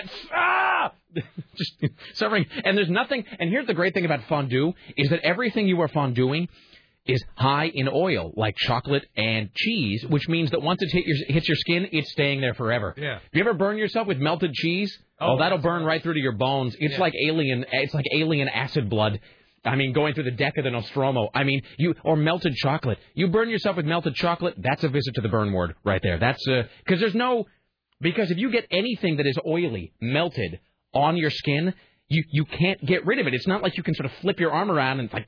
It's not like dropping a potato on your arm. I mean, you kind of go, and if you try, God forbid, in like home ec class once, I was melting some chocolate, and you get it not boiling, but simmering, and then something happened, some sort of, whatever, I'm an idiot, and I went, boom, and I spilled some melted chocolate onto my arm, and so what do you immediately do? You take your free hand and go, wait, let me wipe it off, and so then you just have an arm, and then your other hand, just burning.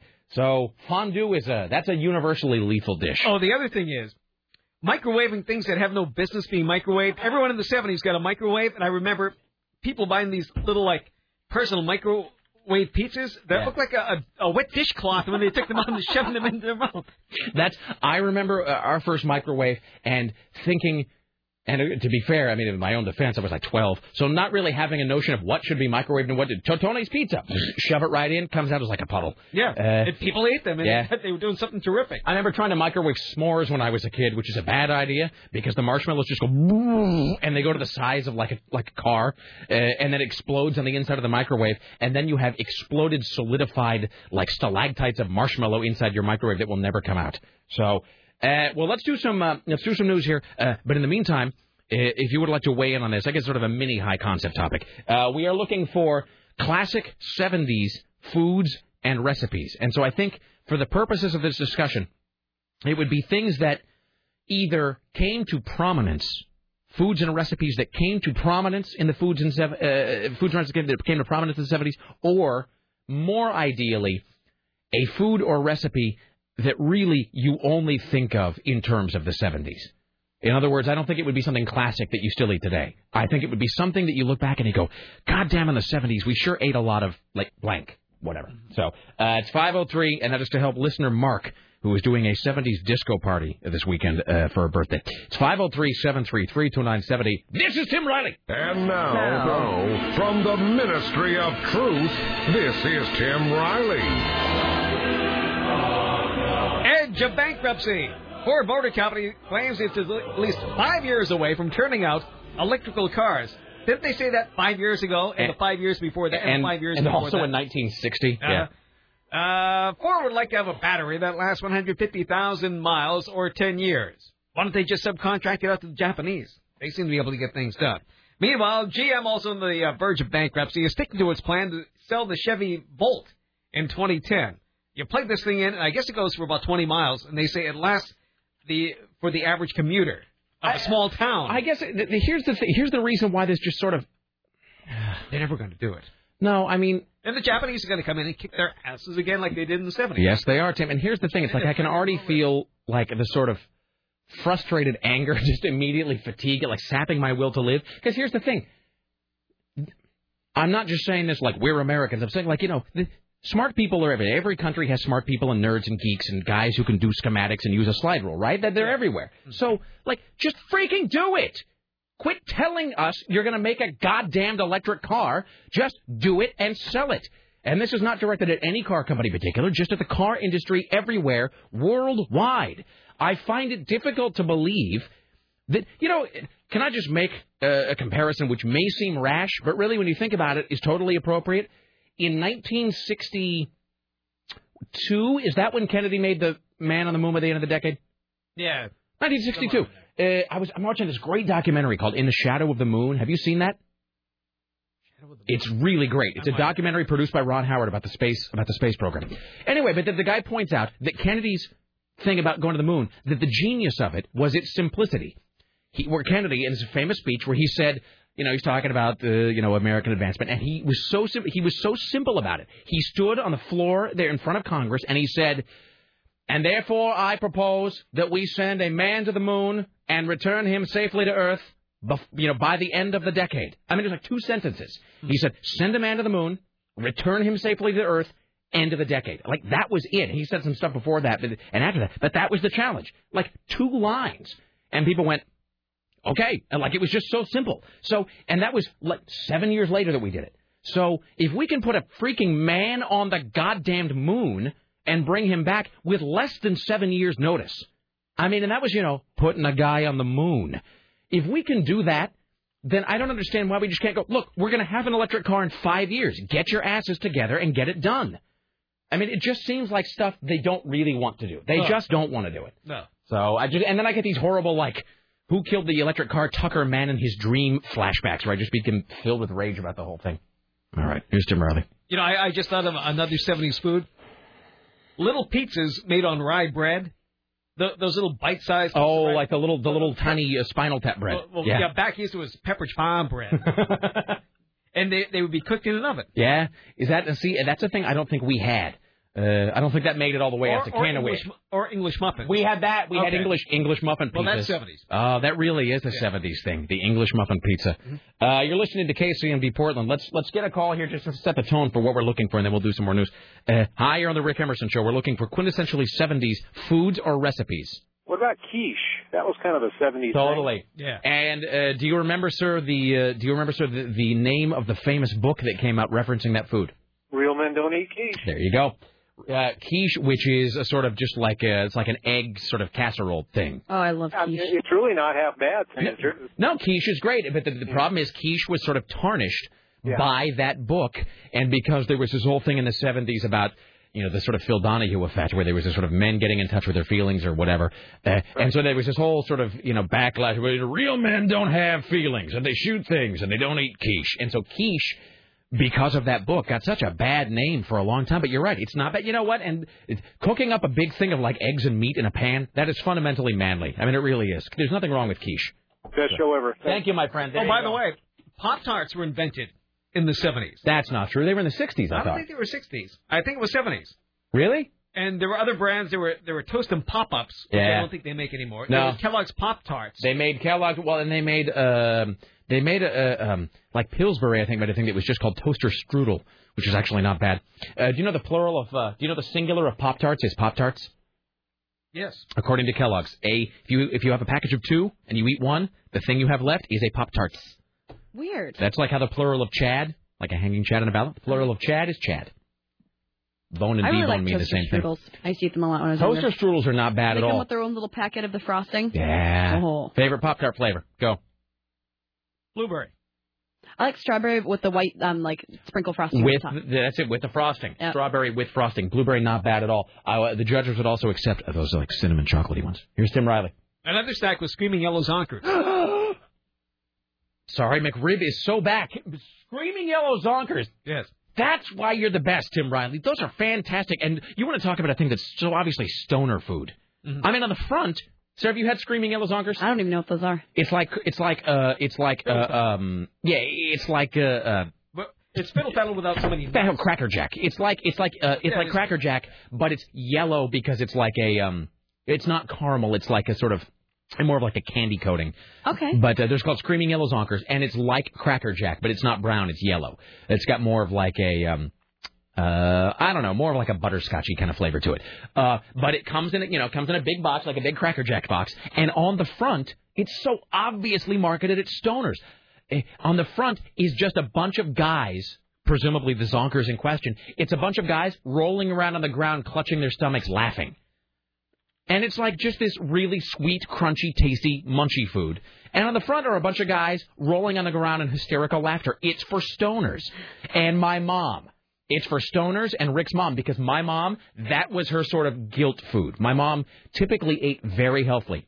She was not a big fan of junk food or processed sugar, but my mom's weakness, her big indulgence, was a box of Screaming Yellow Zonkers. Screaming Yellow Zonkers. I haven't thought about those forever. Well done, Tim Riley. Here is Tim Riley with more of that news he does so well. Time for Geek Watch. Here's your Geek Watch for Tuesday on the Rick Emerson Show. Now I want some Screaming Yellow Zonkers. I bet they have them at the Plaid Pantry even now. You think? I bet if I had to go to the Plaid Pantry right now, they got Screaming Yellow Zonkers. They're fantastic. They're so good. We were wondering if the quantum flux... They're like poppycock. There is if you've had that too. Quantum flux. There's no auxiliary. I did on the show once. It's like that. Shit. No nuts, though. I think it's just the popcorn. Energize. Oh, Zonker. Here's Tim Riley. TiVo plans to introduce a new feature to its popular DVRs that allow you to buy products on screen directly from Amazon when they're shown on various TV shows. How cool is that? The ultimate form of product placement. TiVo hopes that the new venture will not only help the company offer new ways for users to interact with their DVRs, but also help shed its reputation among broadcasters for devaluing their advertising by enabling users to skip ads. Which they do, which I do. Teaming up with TiVo enables TV advertisers to break free of traditional shopping channel limitations and reach a specific targeted audience, regardless of which network or TV show they're watching. Teaming up with TiVo is a great way to engage consumers during a television program with a direct connection to the product being sold. But how great is that? But see, that's the thing about television advertising, is it's just going to have to... They're going to have to integrate it more fully. That means Oprah's going to sell more books. That's it. But I mean, the working the products into the shows. I know a lot of people think that that's horrible or awful. And I mean, And I really it's always been there. It's always been there. I mean, that's the thing. Oh, product placement? Yeah. Yeah. People have this idea somehow that product placement is a new thing. Now take an advertising class, and you can see how it's in everything, everywhere. Well, and Jesus, as you know, remember cigarettes? Totally. In the old comedy shows in the 50s, and they stop in the middle and do a monologue about a cigarette that they were selling. And that radio book, Raised on Radio, Gerald Nachman, which you can get at Powell's Books at Cedar Hills Crossing. What was the thing you whispered? What? What? Huh? What? Oh. Oh, I get it. I'm just saying. I get what you're doing. Wow, you see what I did there. Oh, wow, that took me a second. But, you know, he talks about how it used to be. People have this idea, just these empty-headed nitwits have this idea that somehow the media is becoming saturated by advertising. But it used to be, back in the day, that was like, it would be, what are you listening to? Well, I'm going to be listening to the Jell-O Jack Benny Hour, or whatever the hell it was, the Texaco Star Theater. Mm-hmm. Where the actual name of the program, because people say, well, it's unconscionable that the Forum is now the Staples Center in Los Angeles. Well, I mean, they would have things like the Winston Lights Comedy Hour. Mm-hmm. I mean, and that was 70 years ago. So it's actually gotten a lot better in terms of that. But they're going to have to start integrating it, and I, for one, welcome our new advertising overlords, because I would love to have that ability, which it sounds like I will have, to watch TV, and a guy on screen's got a cool pair of shoes. If I can press a button on my remote that, like, aim it at the shoes, buy. Can you imagine how much we'll start spending on things if we can do that? You bet. I mean, that's what America's all about. Buying things. Yes. There's your Geek Watch. That's your Geek Watch. All right. Do you have to go prepare news? Yeah, I should have. Right. You're listening to KCMD Portland. Oh, loneliness and cheeseburgers are a dangerous mix. Tim Riley returns at the bottom of the hour with more news for us. Well, let's take some of these calls, shall we? Yeah, and what time is Byron coming in? I don't know. Hey, Richie, if you're from Byron? No. Well, then, okay, thanks. Well, he'll be in at some point. Let's see. Well, let's just do some of these calls here. I wish I could help out more with the 70s food, but unfortunately I was not born. You know what? I was born in 73, so I only have like 7 years of 70s knowledge. Okay. So the question is, we have a listener who is throwing a 70s disco party this weekend, wants to know quintessentially 70s foods or recipes. Hi, you're on the Rick Emerson Show. Hello, Rick. This is Jesse. Hello, sir. A couple of different things. 70s food. Tang. And space food sticks. Yeah, some of that stuff is sort of held over from the Apollo program, and sort of became a 60s, 70s. There's a fascinating book called, which you can get at Powell's Books at Cedar Hills Crossing, called Better Than Homemade, and it's all about in the 60s and in the 70s how there was all of this sort of space age food that was not natural at all because food filled with chemicals. We went through this weird phase as a country where we thought that was better and more healthful for you. Of course, yes. And I also found, I just sent all three of you a link for, you can still purchase space food sticks, by the way. Space food sticks it's like a weird. It's an early forerunner of the rest of the protein bars that you find are energy bars. And it's like a food substance, like it's some this way amorphous mixed of. You know what it is? It's like a stick version of RoboCop's rudimentary paste that he has correct. to eat. Excellent. Something else, Sarah, if you were listening, if you get bored at your reunion, you can also go to the Whaling Days Parade on Saturday. Oh, I know. County.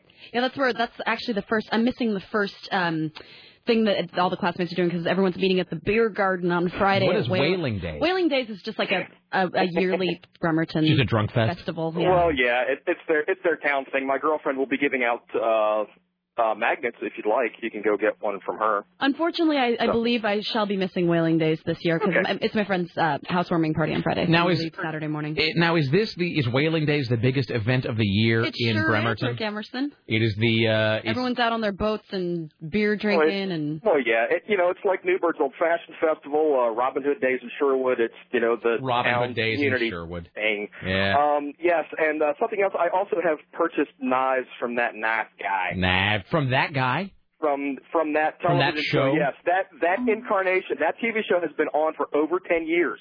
That's fantastic. And it's actually on Friday and Saturday nights. You can catch it. It's called Cutlery Corner.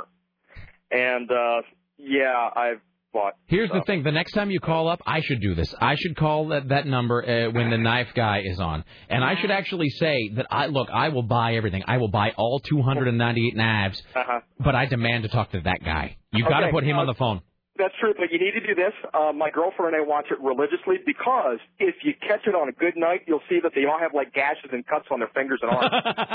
I kid you not. We were watching it one night, and dude, what is his name? Tom. He had this big ass bandage on his forearm, and then the woman Sheila, she got on and she was pointing stuff out, and you knew they do that close in shot. Yeah. On the little rotating turntable. She was reaching in to turn stuff, and she's got the bandages, the Band-Aids all over her fingers. That is so great. That's like Julia Child at the beginning of the cooking hour and Julia Child at the end of the cooking hour. Oh my! It's so awesome. I mean, it's a religious thing that we do whenever we sit down Friday night. Okay, Cutlery Corner Zone, and we switch between that and the Deadliest Catch. Good for God bless you. So it's menace and knives everywhere you go. Thank you, sir. Yes, sir. There you go. Thank you, sir. All right, there you go. I seem to have cut myself down to the bone. Let's do a few more of these, and then we'll welcome Byron back from the Willamette Week to the Rick Emerson radio program. Hello, hi, you're on the Rick Emerson show. Yeah, Rick. What's up? Hey, I'm calling about recipes from the 70s. Yes, sir. This is kind of a high concept unto itself. The fetishization of Colorado that overtook the Northwest in the 70s. It's a three-pronged attack. Involved John Denver Records, Gorp, and hard-to-get Coors beer. And let us also not forget the catalog from Pueblo, Colorado, 80119. Absolutely. Yeah. Thank you, Rick. Thank you. Somebody also suggested Jell-O molds. Hi, you're on the Rick Emerson show. Rick, what's happening? What's up? Well, I was wondering if cocaine counted as a food. Well, I do think that if they're going to be doing anything like this, somebody has to be like wearing the little spoon around their neck, probably. Yeah. I'd agree. All right. Thank you. All right. All right. Hi, you're on the Rick Emerson show. We'll do two more here. Hi, what's up? Oh, not much. This is Salvez. Hello, hi. Hey, I don't know if you guys remember this. I'm from Milton Freewater, which isn't too far away from where you're from, Rick. But Google's peanut butter. Google's peanut butter. It came in like a half-size jar, and it had these. I remember because as a kid, I loved the jar because it had these crazy eyes on it. But it was pre-mixed, so you could get cinnamon sugar and peanut butter. You could get jelly and peanut butter. You could get all these really weird. Wow. That's one of those American foods that sounds simultaneously great and then just sort of like stomach churning at the same time. Oh, I went through so many jars. It was delicious. Here's the thing, though, because my parents were sort of like, not health freaks, but I mean, they were very into healthy eating. We, of course, had to have the Adams peanut butter, which is just sort of like bereft of any kind of sugar, which, of course, at the time as a kid, you're sort of angry about it. Like, why am I getting this crappy peanut butter? But then as a result, you realize that it's actually like real peanut butter as to like opposed to whatever crap Annette Funicello was pimping on TV at that point. So, right, yeah. Thank you. Yeah, thank you. Right. Woof. All right, there you go. Is Byron shoving his nipples against the glass? Yes, he was. To be fair, nipple. Nipple. No, it's not like the plural of nipple is nipple. All right. All right. Are we welcoming now? All right, let's see if I can... Byron, you can have special music. We have an intro theme for you. That one. Let's put you on the microphone, the third. Wait, does he fourth. not have headphones? Hey, Richie, can we get some headphones for Byron Beck? Does Richie not answer anymore? He's too busy calling Sam Adams. Oh, wait, here we go. Seriously, he's busy drunk dialing the mayor-elect. I heard all about that place. So. Yeah, it was a lot of fun. So what late night bar did he get his number from? I'm sorry?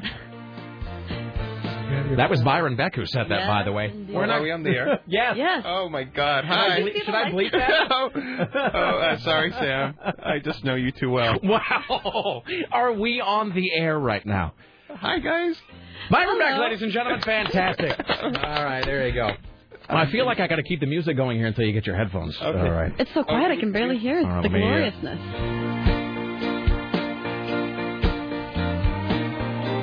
Oh, is it? Thank you for being. Yes, it is. Oh, it's Del Getty night. I know. No. We love that show. Are those backing vocals? Yeah, well, it's a karaoke version.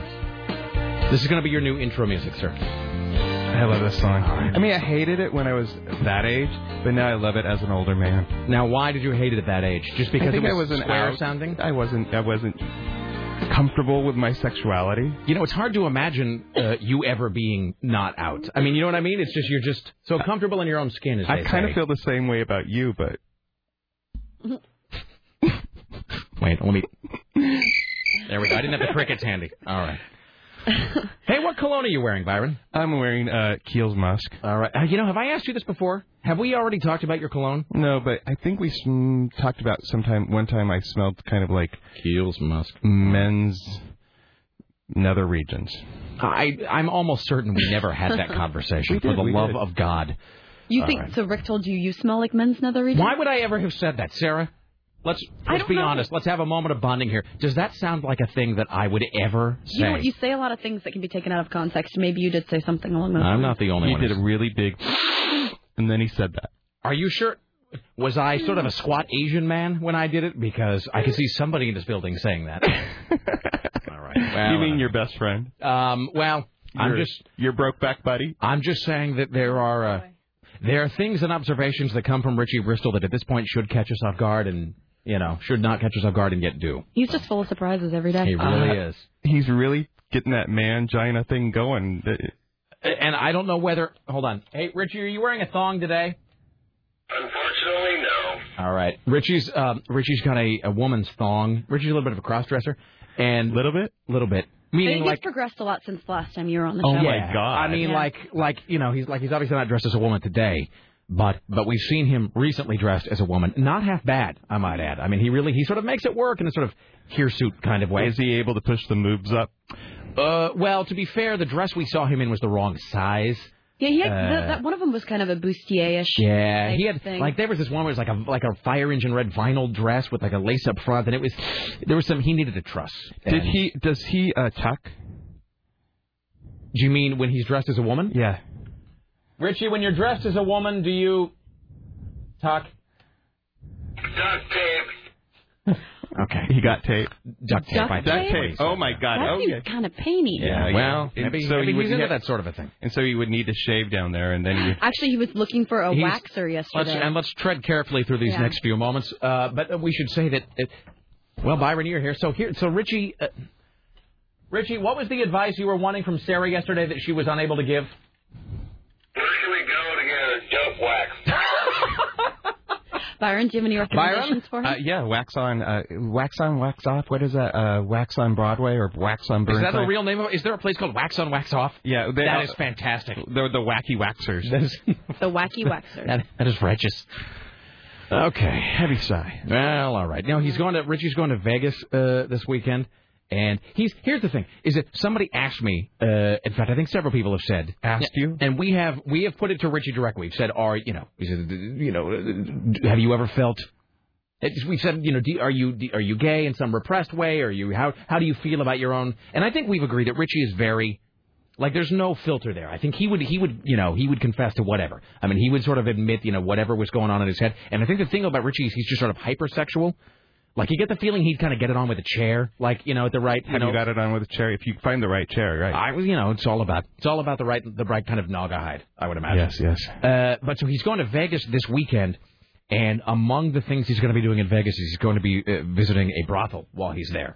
So he's trying to get his smooth on, I think, before he heads down there. So to speak. Don't call it transistor radio for anything.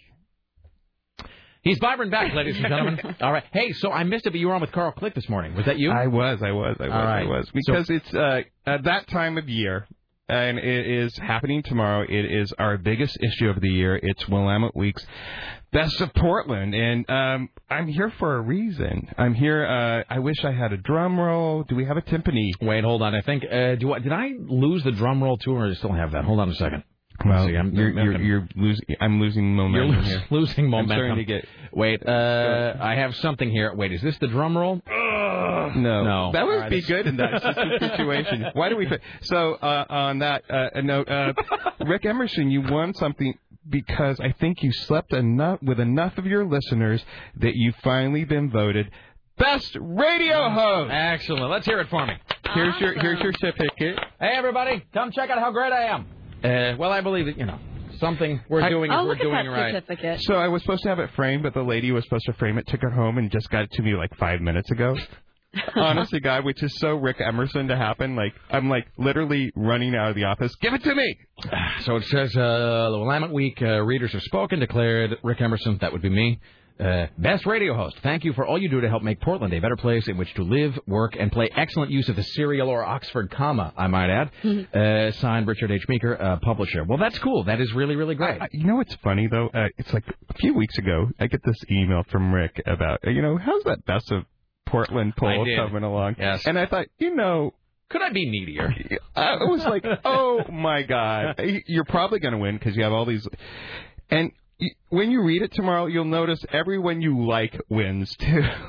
Well, we can say, I mean, Carl Click got Best of Portland as Best TV Anchor. Well, Carl Click does mornings at 4 o'clock in the morning. So who's really up to see him at that point? I mean, that would be voting in this. But isn't he a regular contributor and somebody who comes on the show a lot? Yes, he is. And so could it be possible that maybe you swept all the categories purely with your friends? Well, here's the thing, and I mean this sincerely. So we should give it up to the audience, to the listeners who voted for us. So as we always say, without the listeners, I'm just some guy rattling pencils in a tin cup downtown and screeching. So that's it. Really is. This is today. We're all winners. Me more so than you, but all of us. To one degree or another, mainly me. So, but Rick, I have to ask you this question. Go ahead. Okay, but I was just going to say. So because I am a neurotic attention whore, I had, and I think like a lot of us, you just prepare for desperate failure and shame all the time. Like you want to sort of just diffuse it. So I had emailed. Because on the website it was really confusing. On the website it said winners will be announced June 11th. Sarah? Yeah, instead of July, it said June. Winner will be announced June 11th. We call that a typo? Yeah, and so... And that's what I told him, too. I'm like, it's a typo. They're like, but this is supposed to... Why haven't I heard? And so I emailed... As if he expected to hear. And I was just like, any word on that contest? I mean, I just want to know if I should prepare my victory speech. I'm just kidding, of course. It wasn't that, actually. It wasn't that all. It was more like, I'm really worried people don't like me, and I really need to be validated in a way that no one else can. And it's Rick, and hopefully you'll just get back to me when you have a chance. Did he call you or email you? He emailed me, but it was just so... Was it just all grovelly? I tried to cover up my desperation. And it's a weird thing, because these things are weird, right? Because people vote for you and everybody hates me, so I'd be... That's not true. No, it's true. It's true. Honest to God, read the blog. Everybody hates me. But if I had to say one thing... At least you didn't say honest to blog. I would never say that. How does this make you feel? I would say that it merely confirms what we have long known, which is that our audience is both tech savvy, devoted, and has lots and lots and lots of spare time. But I wasn't asking you about your readers. I was asking about you. How does this make you feel? Well, my shrink appointment isn't until next week, and my medication appointment isn't until this afternoon. But that being said, I'll dive right into it. Well, I don't know. I mean, I think that you do this. Have you done this every year, like forever? The Best of Portland. How long is the Best of Portland? Here's the weird thing about this year's Best of Portland. This year's Best of Portland is different than any other's Best of Portland because we really let the readers take charge. That's what I'm saying. You know what it is? This is the people's show. That's why. This is a show for the people, Byron. You always talk about the people, but I'm trying to talk about you. This is a show for the man. I would give a shout out maybe to Sarah because she helps you an awful lot here for little money, and then some of the other people named isn't there a guy named Tim? There is Tim. There is also Richie. And so thank you, Richie. I guess he's gone. What? Nothing. Huh? Well, the reason I was going to ask, I was going to say it is cool because this show has been on. This is now the 10th year that we've been on in Portland. If you win things all the time, right? Well, see, but no. See, have you won anything? No. I don't know, Sarah. You've been with me for a long time. Have we won anything? I mean, I'm not trying to be artificially humble. Sarah wins Sarah wins stuff. T-shirt contests. I think we won the Barfly. We won the Barfly thing last year. Yeah, I won for Drinking Buddy, and you won for most likely to be famous or whatever, which clearly is coming through. But I don't think. I mean, I'm not trying to be like woe is me, but I just don't think. I think we have been. For a long time, and maybe it's not true anymore, maybe it is, I don't know. But I think we've been sort of a cult show for a long time. An occult show? An occult show. I think at Fisher, or at Entercom, one of those places, their tagline for us was, he's an edgy Gen X motormouth with a loyal cult following. Ooh. So I think for a long time, it was kind of an under the radar kind of a thing. So thank you for helping us get out of seriously. I don't over the radar. To be honest, I mean, just for the moment of honesty, I don't think we've ever won anything that's like a mainstream award ever. So now people can really hate you. That's what I'm saying. Okay. Now I can be the show that they used to like years ago when it was cool before it got all mainstream. Now, will you call your mom after this show? Do you want me to? I mean, will you tell your parents that you won this award? I will call my mom this afternoon and tell her. Okay, and will you come to the party tomorrow? Yes, Sarah's making me. I mean, yes, absolutely. I go every year, even though I've never been nominated. I went last year, and I wasn't even nominated for anything. It is a fun party. Usually it's great people watching, and everyone's like lots of snotty, like well-to-do, like, oh, I write for this, or I talk about this. Yeah, and everyone's all dressed to the nines, some of them more so than others, and lots of fake boobs. Last year, it was you and your friend Heather. Heather was there, yes? Yeah, and Chris came, too. And Chris, and then I was there, feeling like a tool, like I always do. And I sort of stood there and shuffled from foot to foot nervously. For like 5 minutes and left, right? Yeah, I mean, that's, and you're not going to do that. And there was like a loud brass band in like a small confined space, and I think you were screaming into a microphone really drunk at one point. I tend to do that. Yes. There'll be an hour tomorrow night where I will just start screaming, and I won't stop until the end of the evening. So what time is this happening tomorrow? It starts right after work. It goes till 10 o'clock. Hopefully the cops won't shut us down. If you want to go, I guess I could extend it to maybe 2 listeners because it is VIPs only, like Rick, like the mayor. Like the mayor guy who wanted to be mayor. It's like the mayor that Richie drunk dialed earlier today? It is the weirdest mix of people you will ever see in Portland. There'll be Penny Lane. There'll be Storm Large. There'll be all sorts of different people that come to our party because they like us and we like them. So just in case there was any chance that I was going to feel cool, there's going to be a whole bunch of people next to whom I will feel like a... Like the least cool guy. So I guess if you wanted to pick 2 of your favorite listeners, maybe 3. I'll put that on Rick. Yes. Seriously, who like you and voted for you 1,000,000 times. That seems like a bad idea. But if you let Sarah know, and Sarah let me know. If you don't want to do that. Well, the only reason I was asking is because I guess it's like a private shindig thing or whatever. The only reason I was asking is just because because last year it started kind of early in the day, didn't it? No, please. It starts around 6ish, and I think it starts around 5 or 6, and it goes till 10. We'll have a mechanical bull. Well, how can I not go? Are you going to wear panties this year? Oh my God, Byron! See, that's what I'm saying. You see what I have to deal with? Are you going to ride the mechanical bull? Without panties. Moving on. Hey, so and if the answer is no, I understand. Are you able to tell? Are you able to tell the thing about us and the other show? What other show? You mean your friends? Yes. The friends who were runner-ups? Do you... Sure. I'm going on at 8 o'clock on their show to present them with their runner-up. Okay, but do you want to tell about the brief shining moment during which they thought they won? I don't know if I want to do this. I haven't told the story. Okay, you tell the story. Okay, so I only really know it because I heard a version of it from you and from Court and Fatboy. So... Court and Fatboy at Rock 101 KUFO, 7 to midnight, good friends and compatriots across the hall. So, I guess as the voting, because their audience is, we have a lot of crossover. We share a lot of listeners to those guys, a lot of listeners to us or listeners to them and vice versa. And, they're very sort of, tech savvy again. And I guess at one point it was sort of close, like they were in the lead and then we were in the lead and then it was really weird. Back and forth and whatever.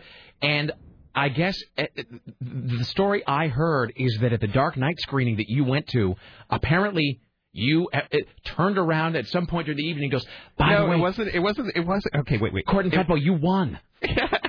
It was the afternoon screening. There was only like 7 of us for Dark Knight. Right. And it was just after this, amazing movie and in IMAX.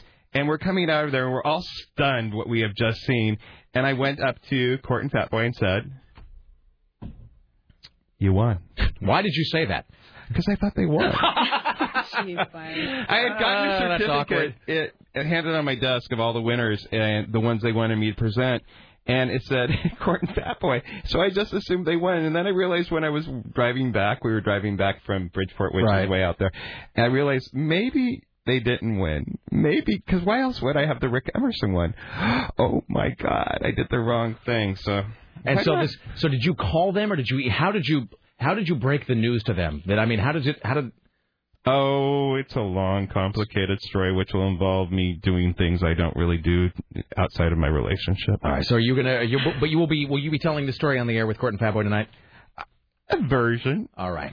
So what time will you be on there tonight? I think I'm on at 8. But do they really have a show? I mean... Yeah. Well, they're not puppets. I mean, what... I mean, isn't it all music that. And then we kind of scream in the middle? It's not done with CGI. No, they do all show and no music. Don't they have all music and little show? Well, they split it between the rocking and the talking, as they used to say. Was Leslie in here earlier? I don't really know. She was on my butt.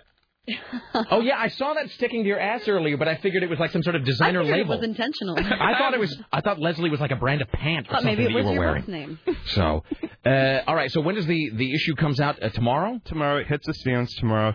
It's 125 to basically reader's best with about 75 of our own best that we picked just like we always done.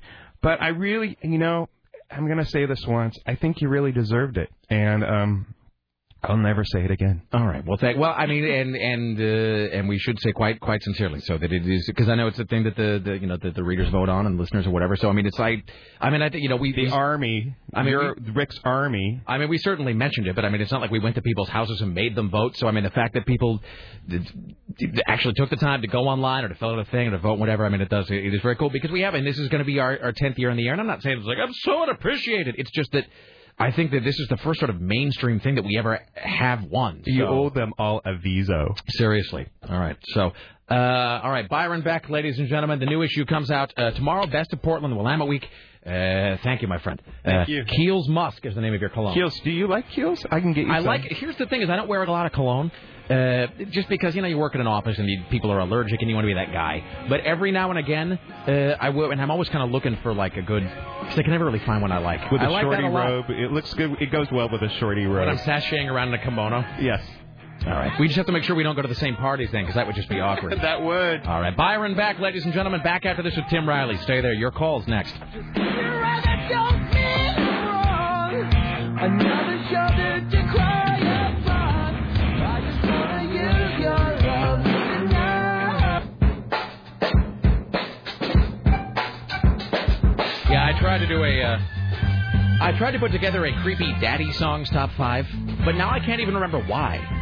Because we were playing that Please Daddy Don't song yesterday. Oh, Daddy Please Don't. It wasn't his fault. Yeah. So this morning I was trying to put together creepy daddy songs, and the only one I could find was Daddy Please Don't Get Drunk on Christmas by John Denver. That's it. So By John Denver? By John Denver. You know that song? I know the song, but I didn't know John Denver did it. That's the version I know. Who did it originally?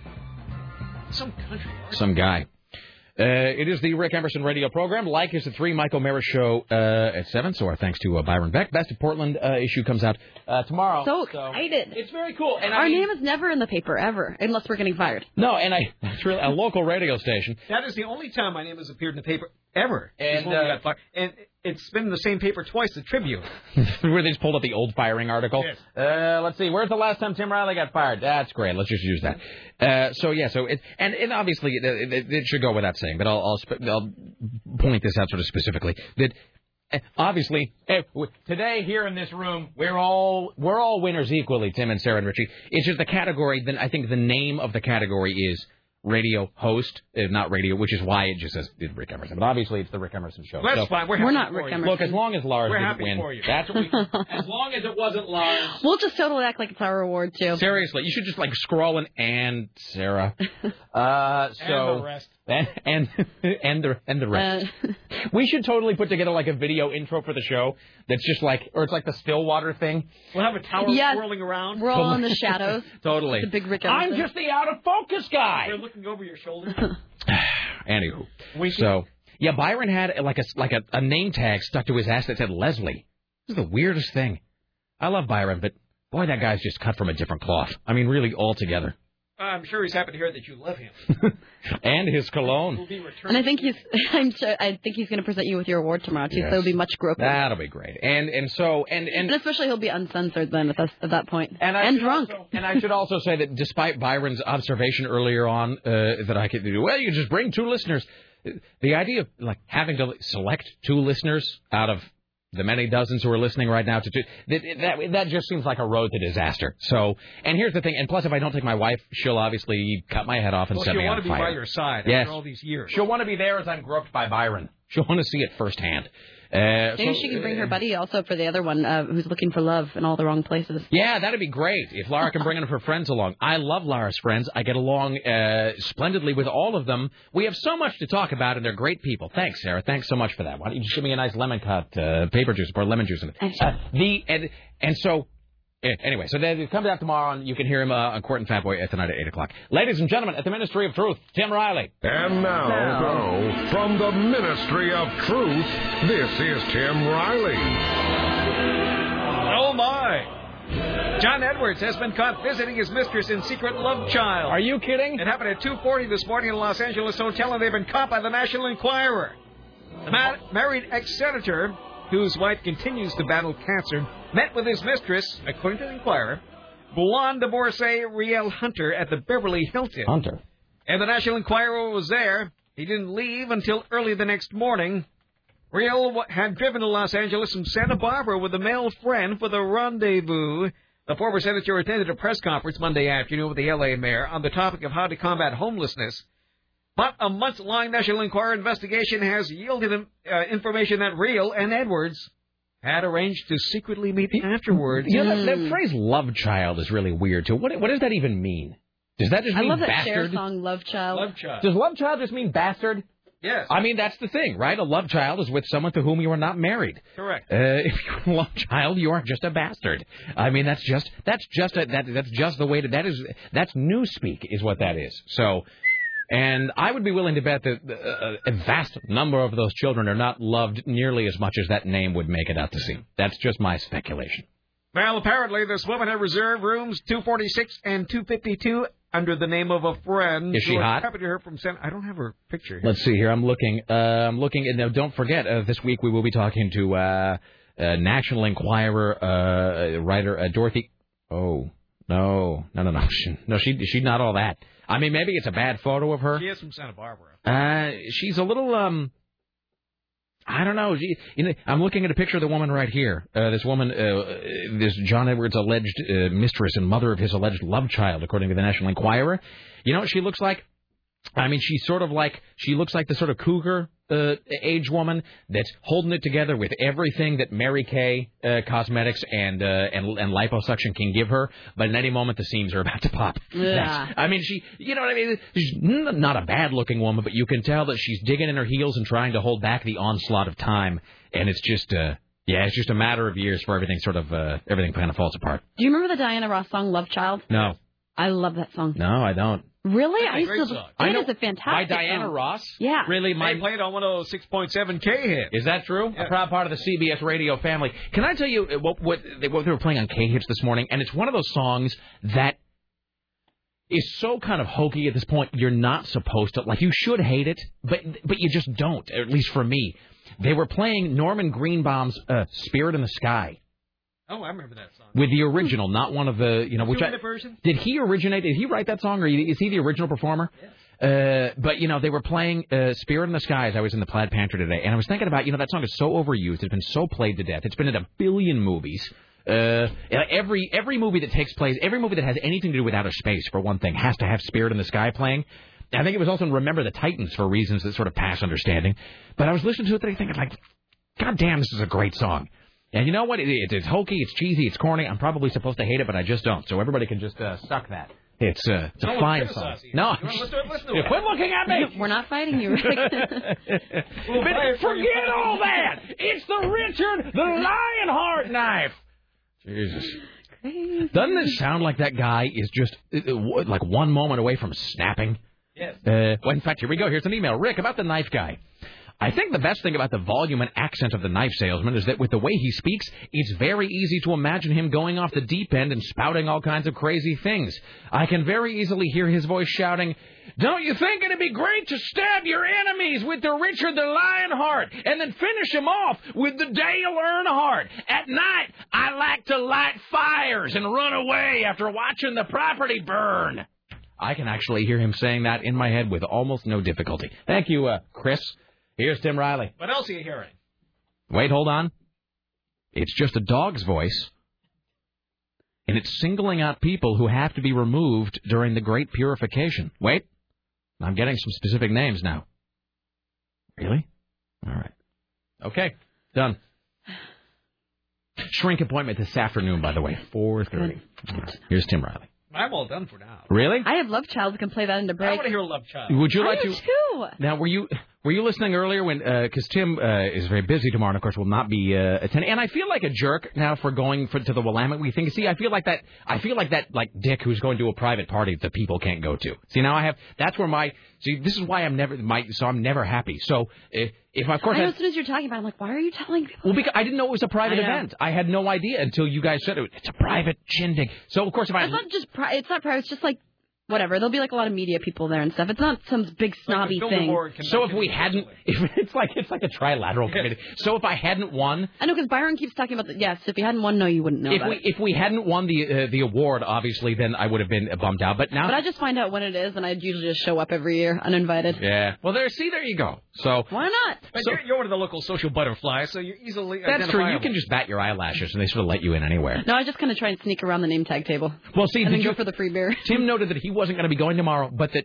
and I'm quoting now, this is what Tim said. Tim goes, I'm not going to be going tomorrow, but Richie can just put on my name tag. Right. And I actually clarified that with you. Like, are you really? Yeah, who's going to know what I look like, really? But, I mean, are you really sure that you want Richie Bristol wearing something that identifies him as being Tim Riley? Sure. No one's going to remember 5 years from now. Okay, mugshots are forever, Tim. Uh-oh. Whatever. Police say that this man... Can't you picture this on the news? And at the appropriate moment in your head...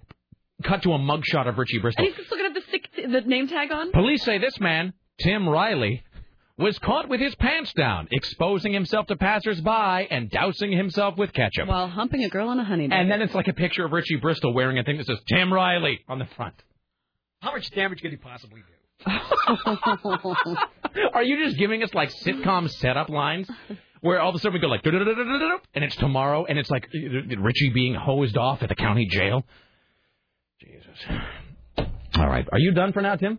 I am. You're preparing more news for the people, though. Yes, I have to go back to my glassy case. All right. Let's get a couple of these over this Diana Ross, then we'll take a break. We'll come back. Tim Riley, ladies and gentlemen, greatest newsman in history of the world, back at 4, 5, 6, and 7, top of the hour all the way through Lycus. Hello, sir. You're on the Rick Emerson Show. Let me be the first to congratulate you. Thank you, my friend. Hey, I have a 70s food. Yes, sir. Taco salad. Taco salad is very 70s. You're absolutely right about that. Did that just emerge? Did everybody have like a collective consciousness where they decide to crumble everything up into one bowl? Completely that, and let's not forget like California dip. It was like an onion soup thing, and then like potato chips crumbled up into it. And anything with ranch dressing. Totally. All right, man. Congratulations again, bud. Thank you, sir. All right, we'll take a break. Back after this. It's the Rick Emerson radio program. Oh, I know this song. In an old cold run down Tennessee line, my father left, he never even married Mom. I shared the guilt my mama knew, so afraid that others knew I had no name. We now enter the saddest part of the broadcasting day, the final segment of the Rick Emerson Show. Join us tomorrow, and our guests will include Mr. Skin from MrSkin.com, back from vacation. All right, final call of the day. Please don't suck. Sir, madams, the case may be. Hello.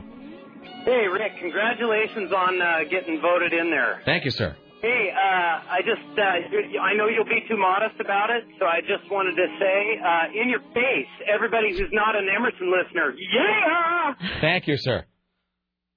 And he's out. All right. That was nice. It is really exciting. I can't believe we're actually being recognized by the Willamette Week. I mean, that's the thing. It's like we just. I feel like we're a real radio show. That's my. I feel like we've been doing like college radio. Now it's kind of like, hey, look, we're here. Yeah, now the long downward slide begins. I'm kind of nervous about what Byron would have written about the show, though. Well, I mean, we find out tomorrow morning. Again, I haven't seen it, so.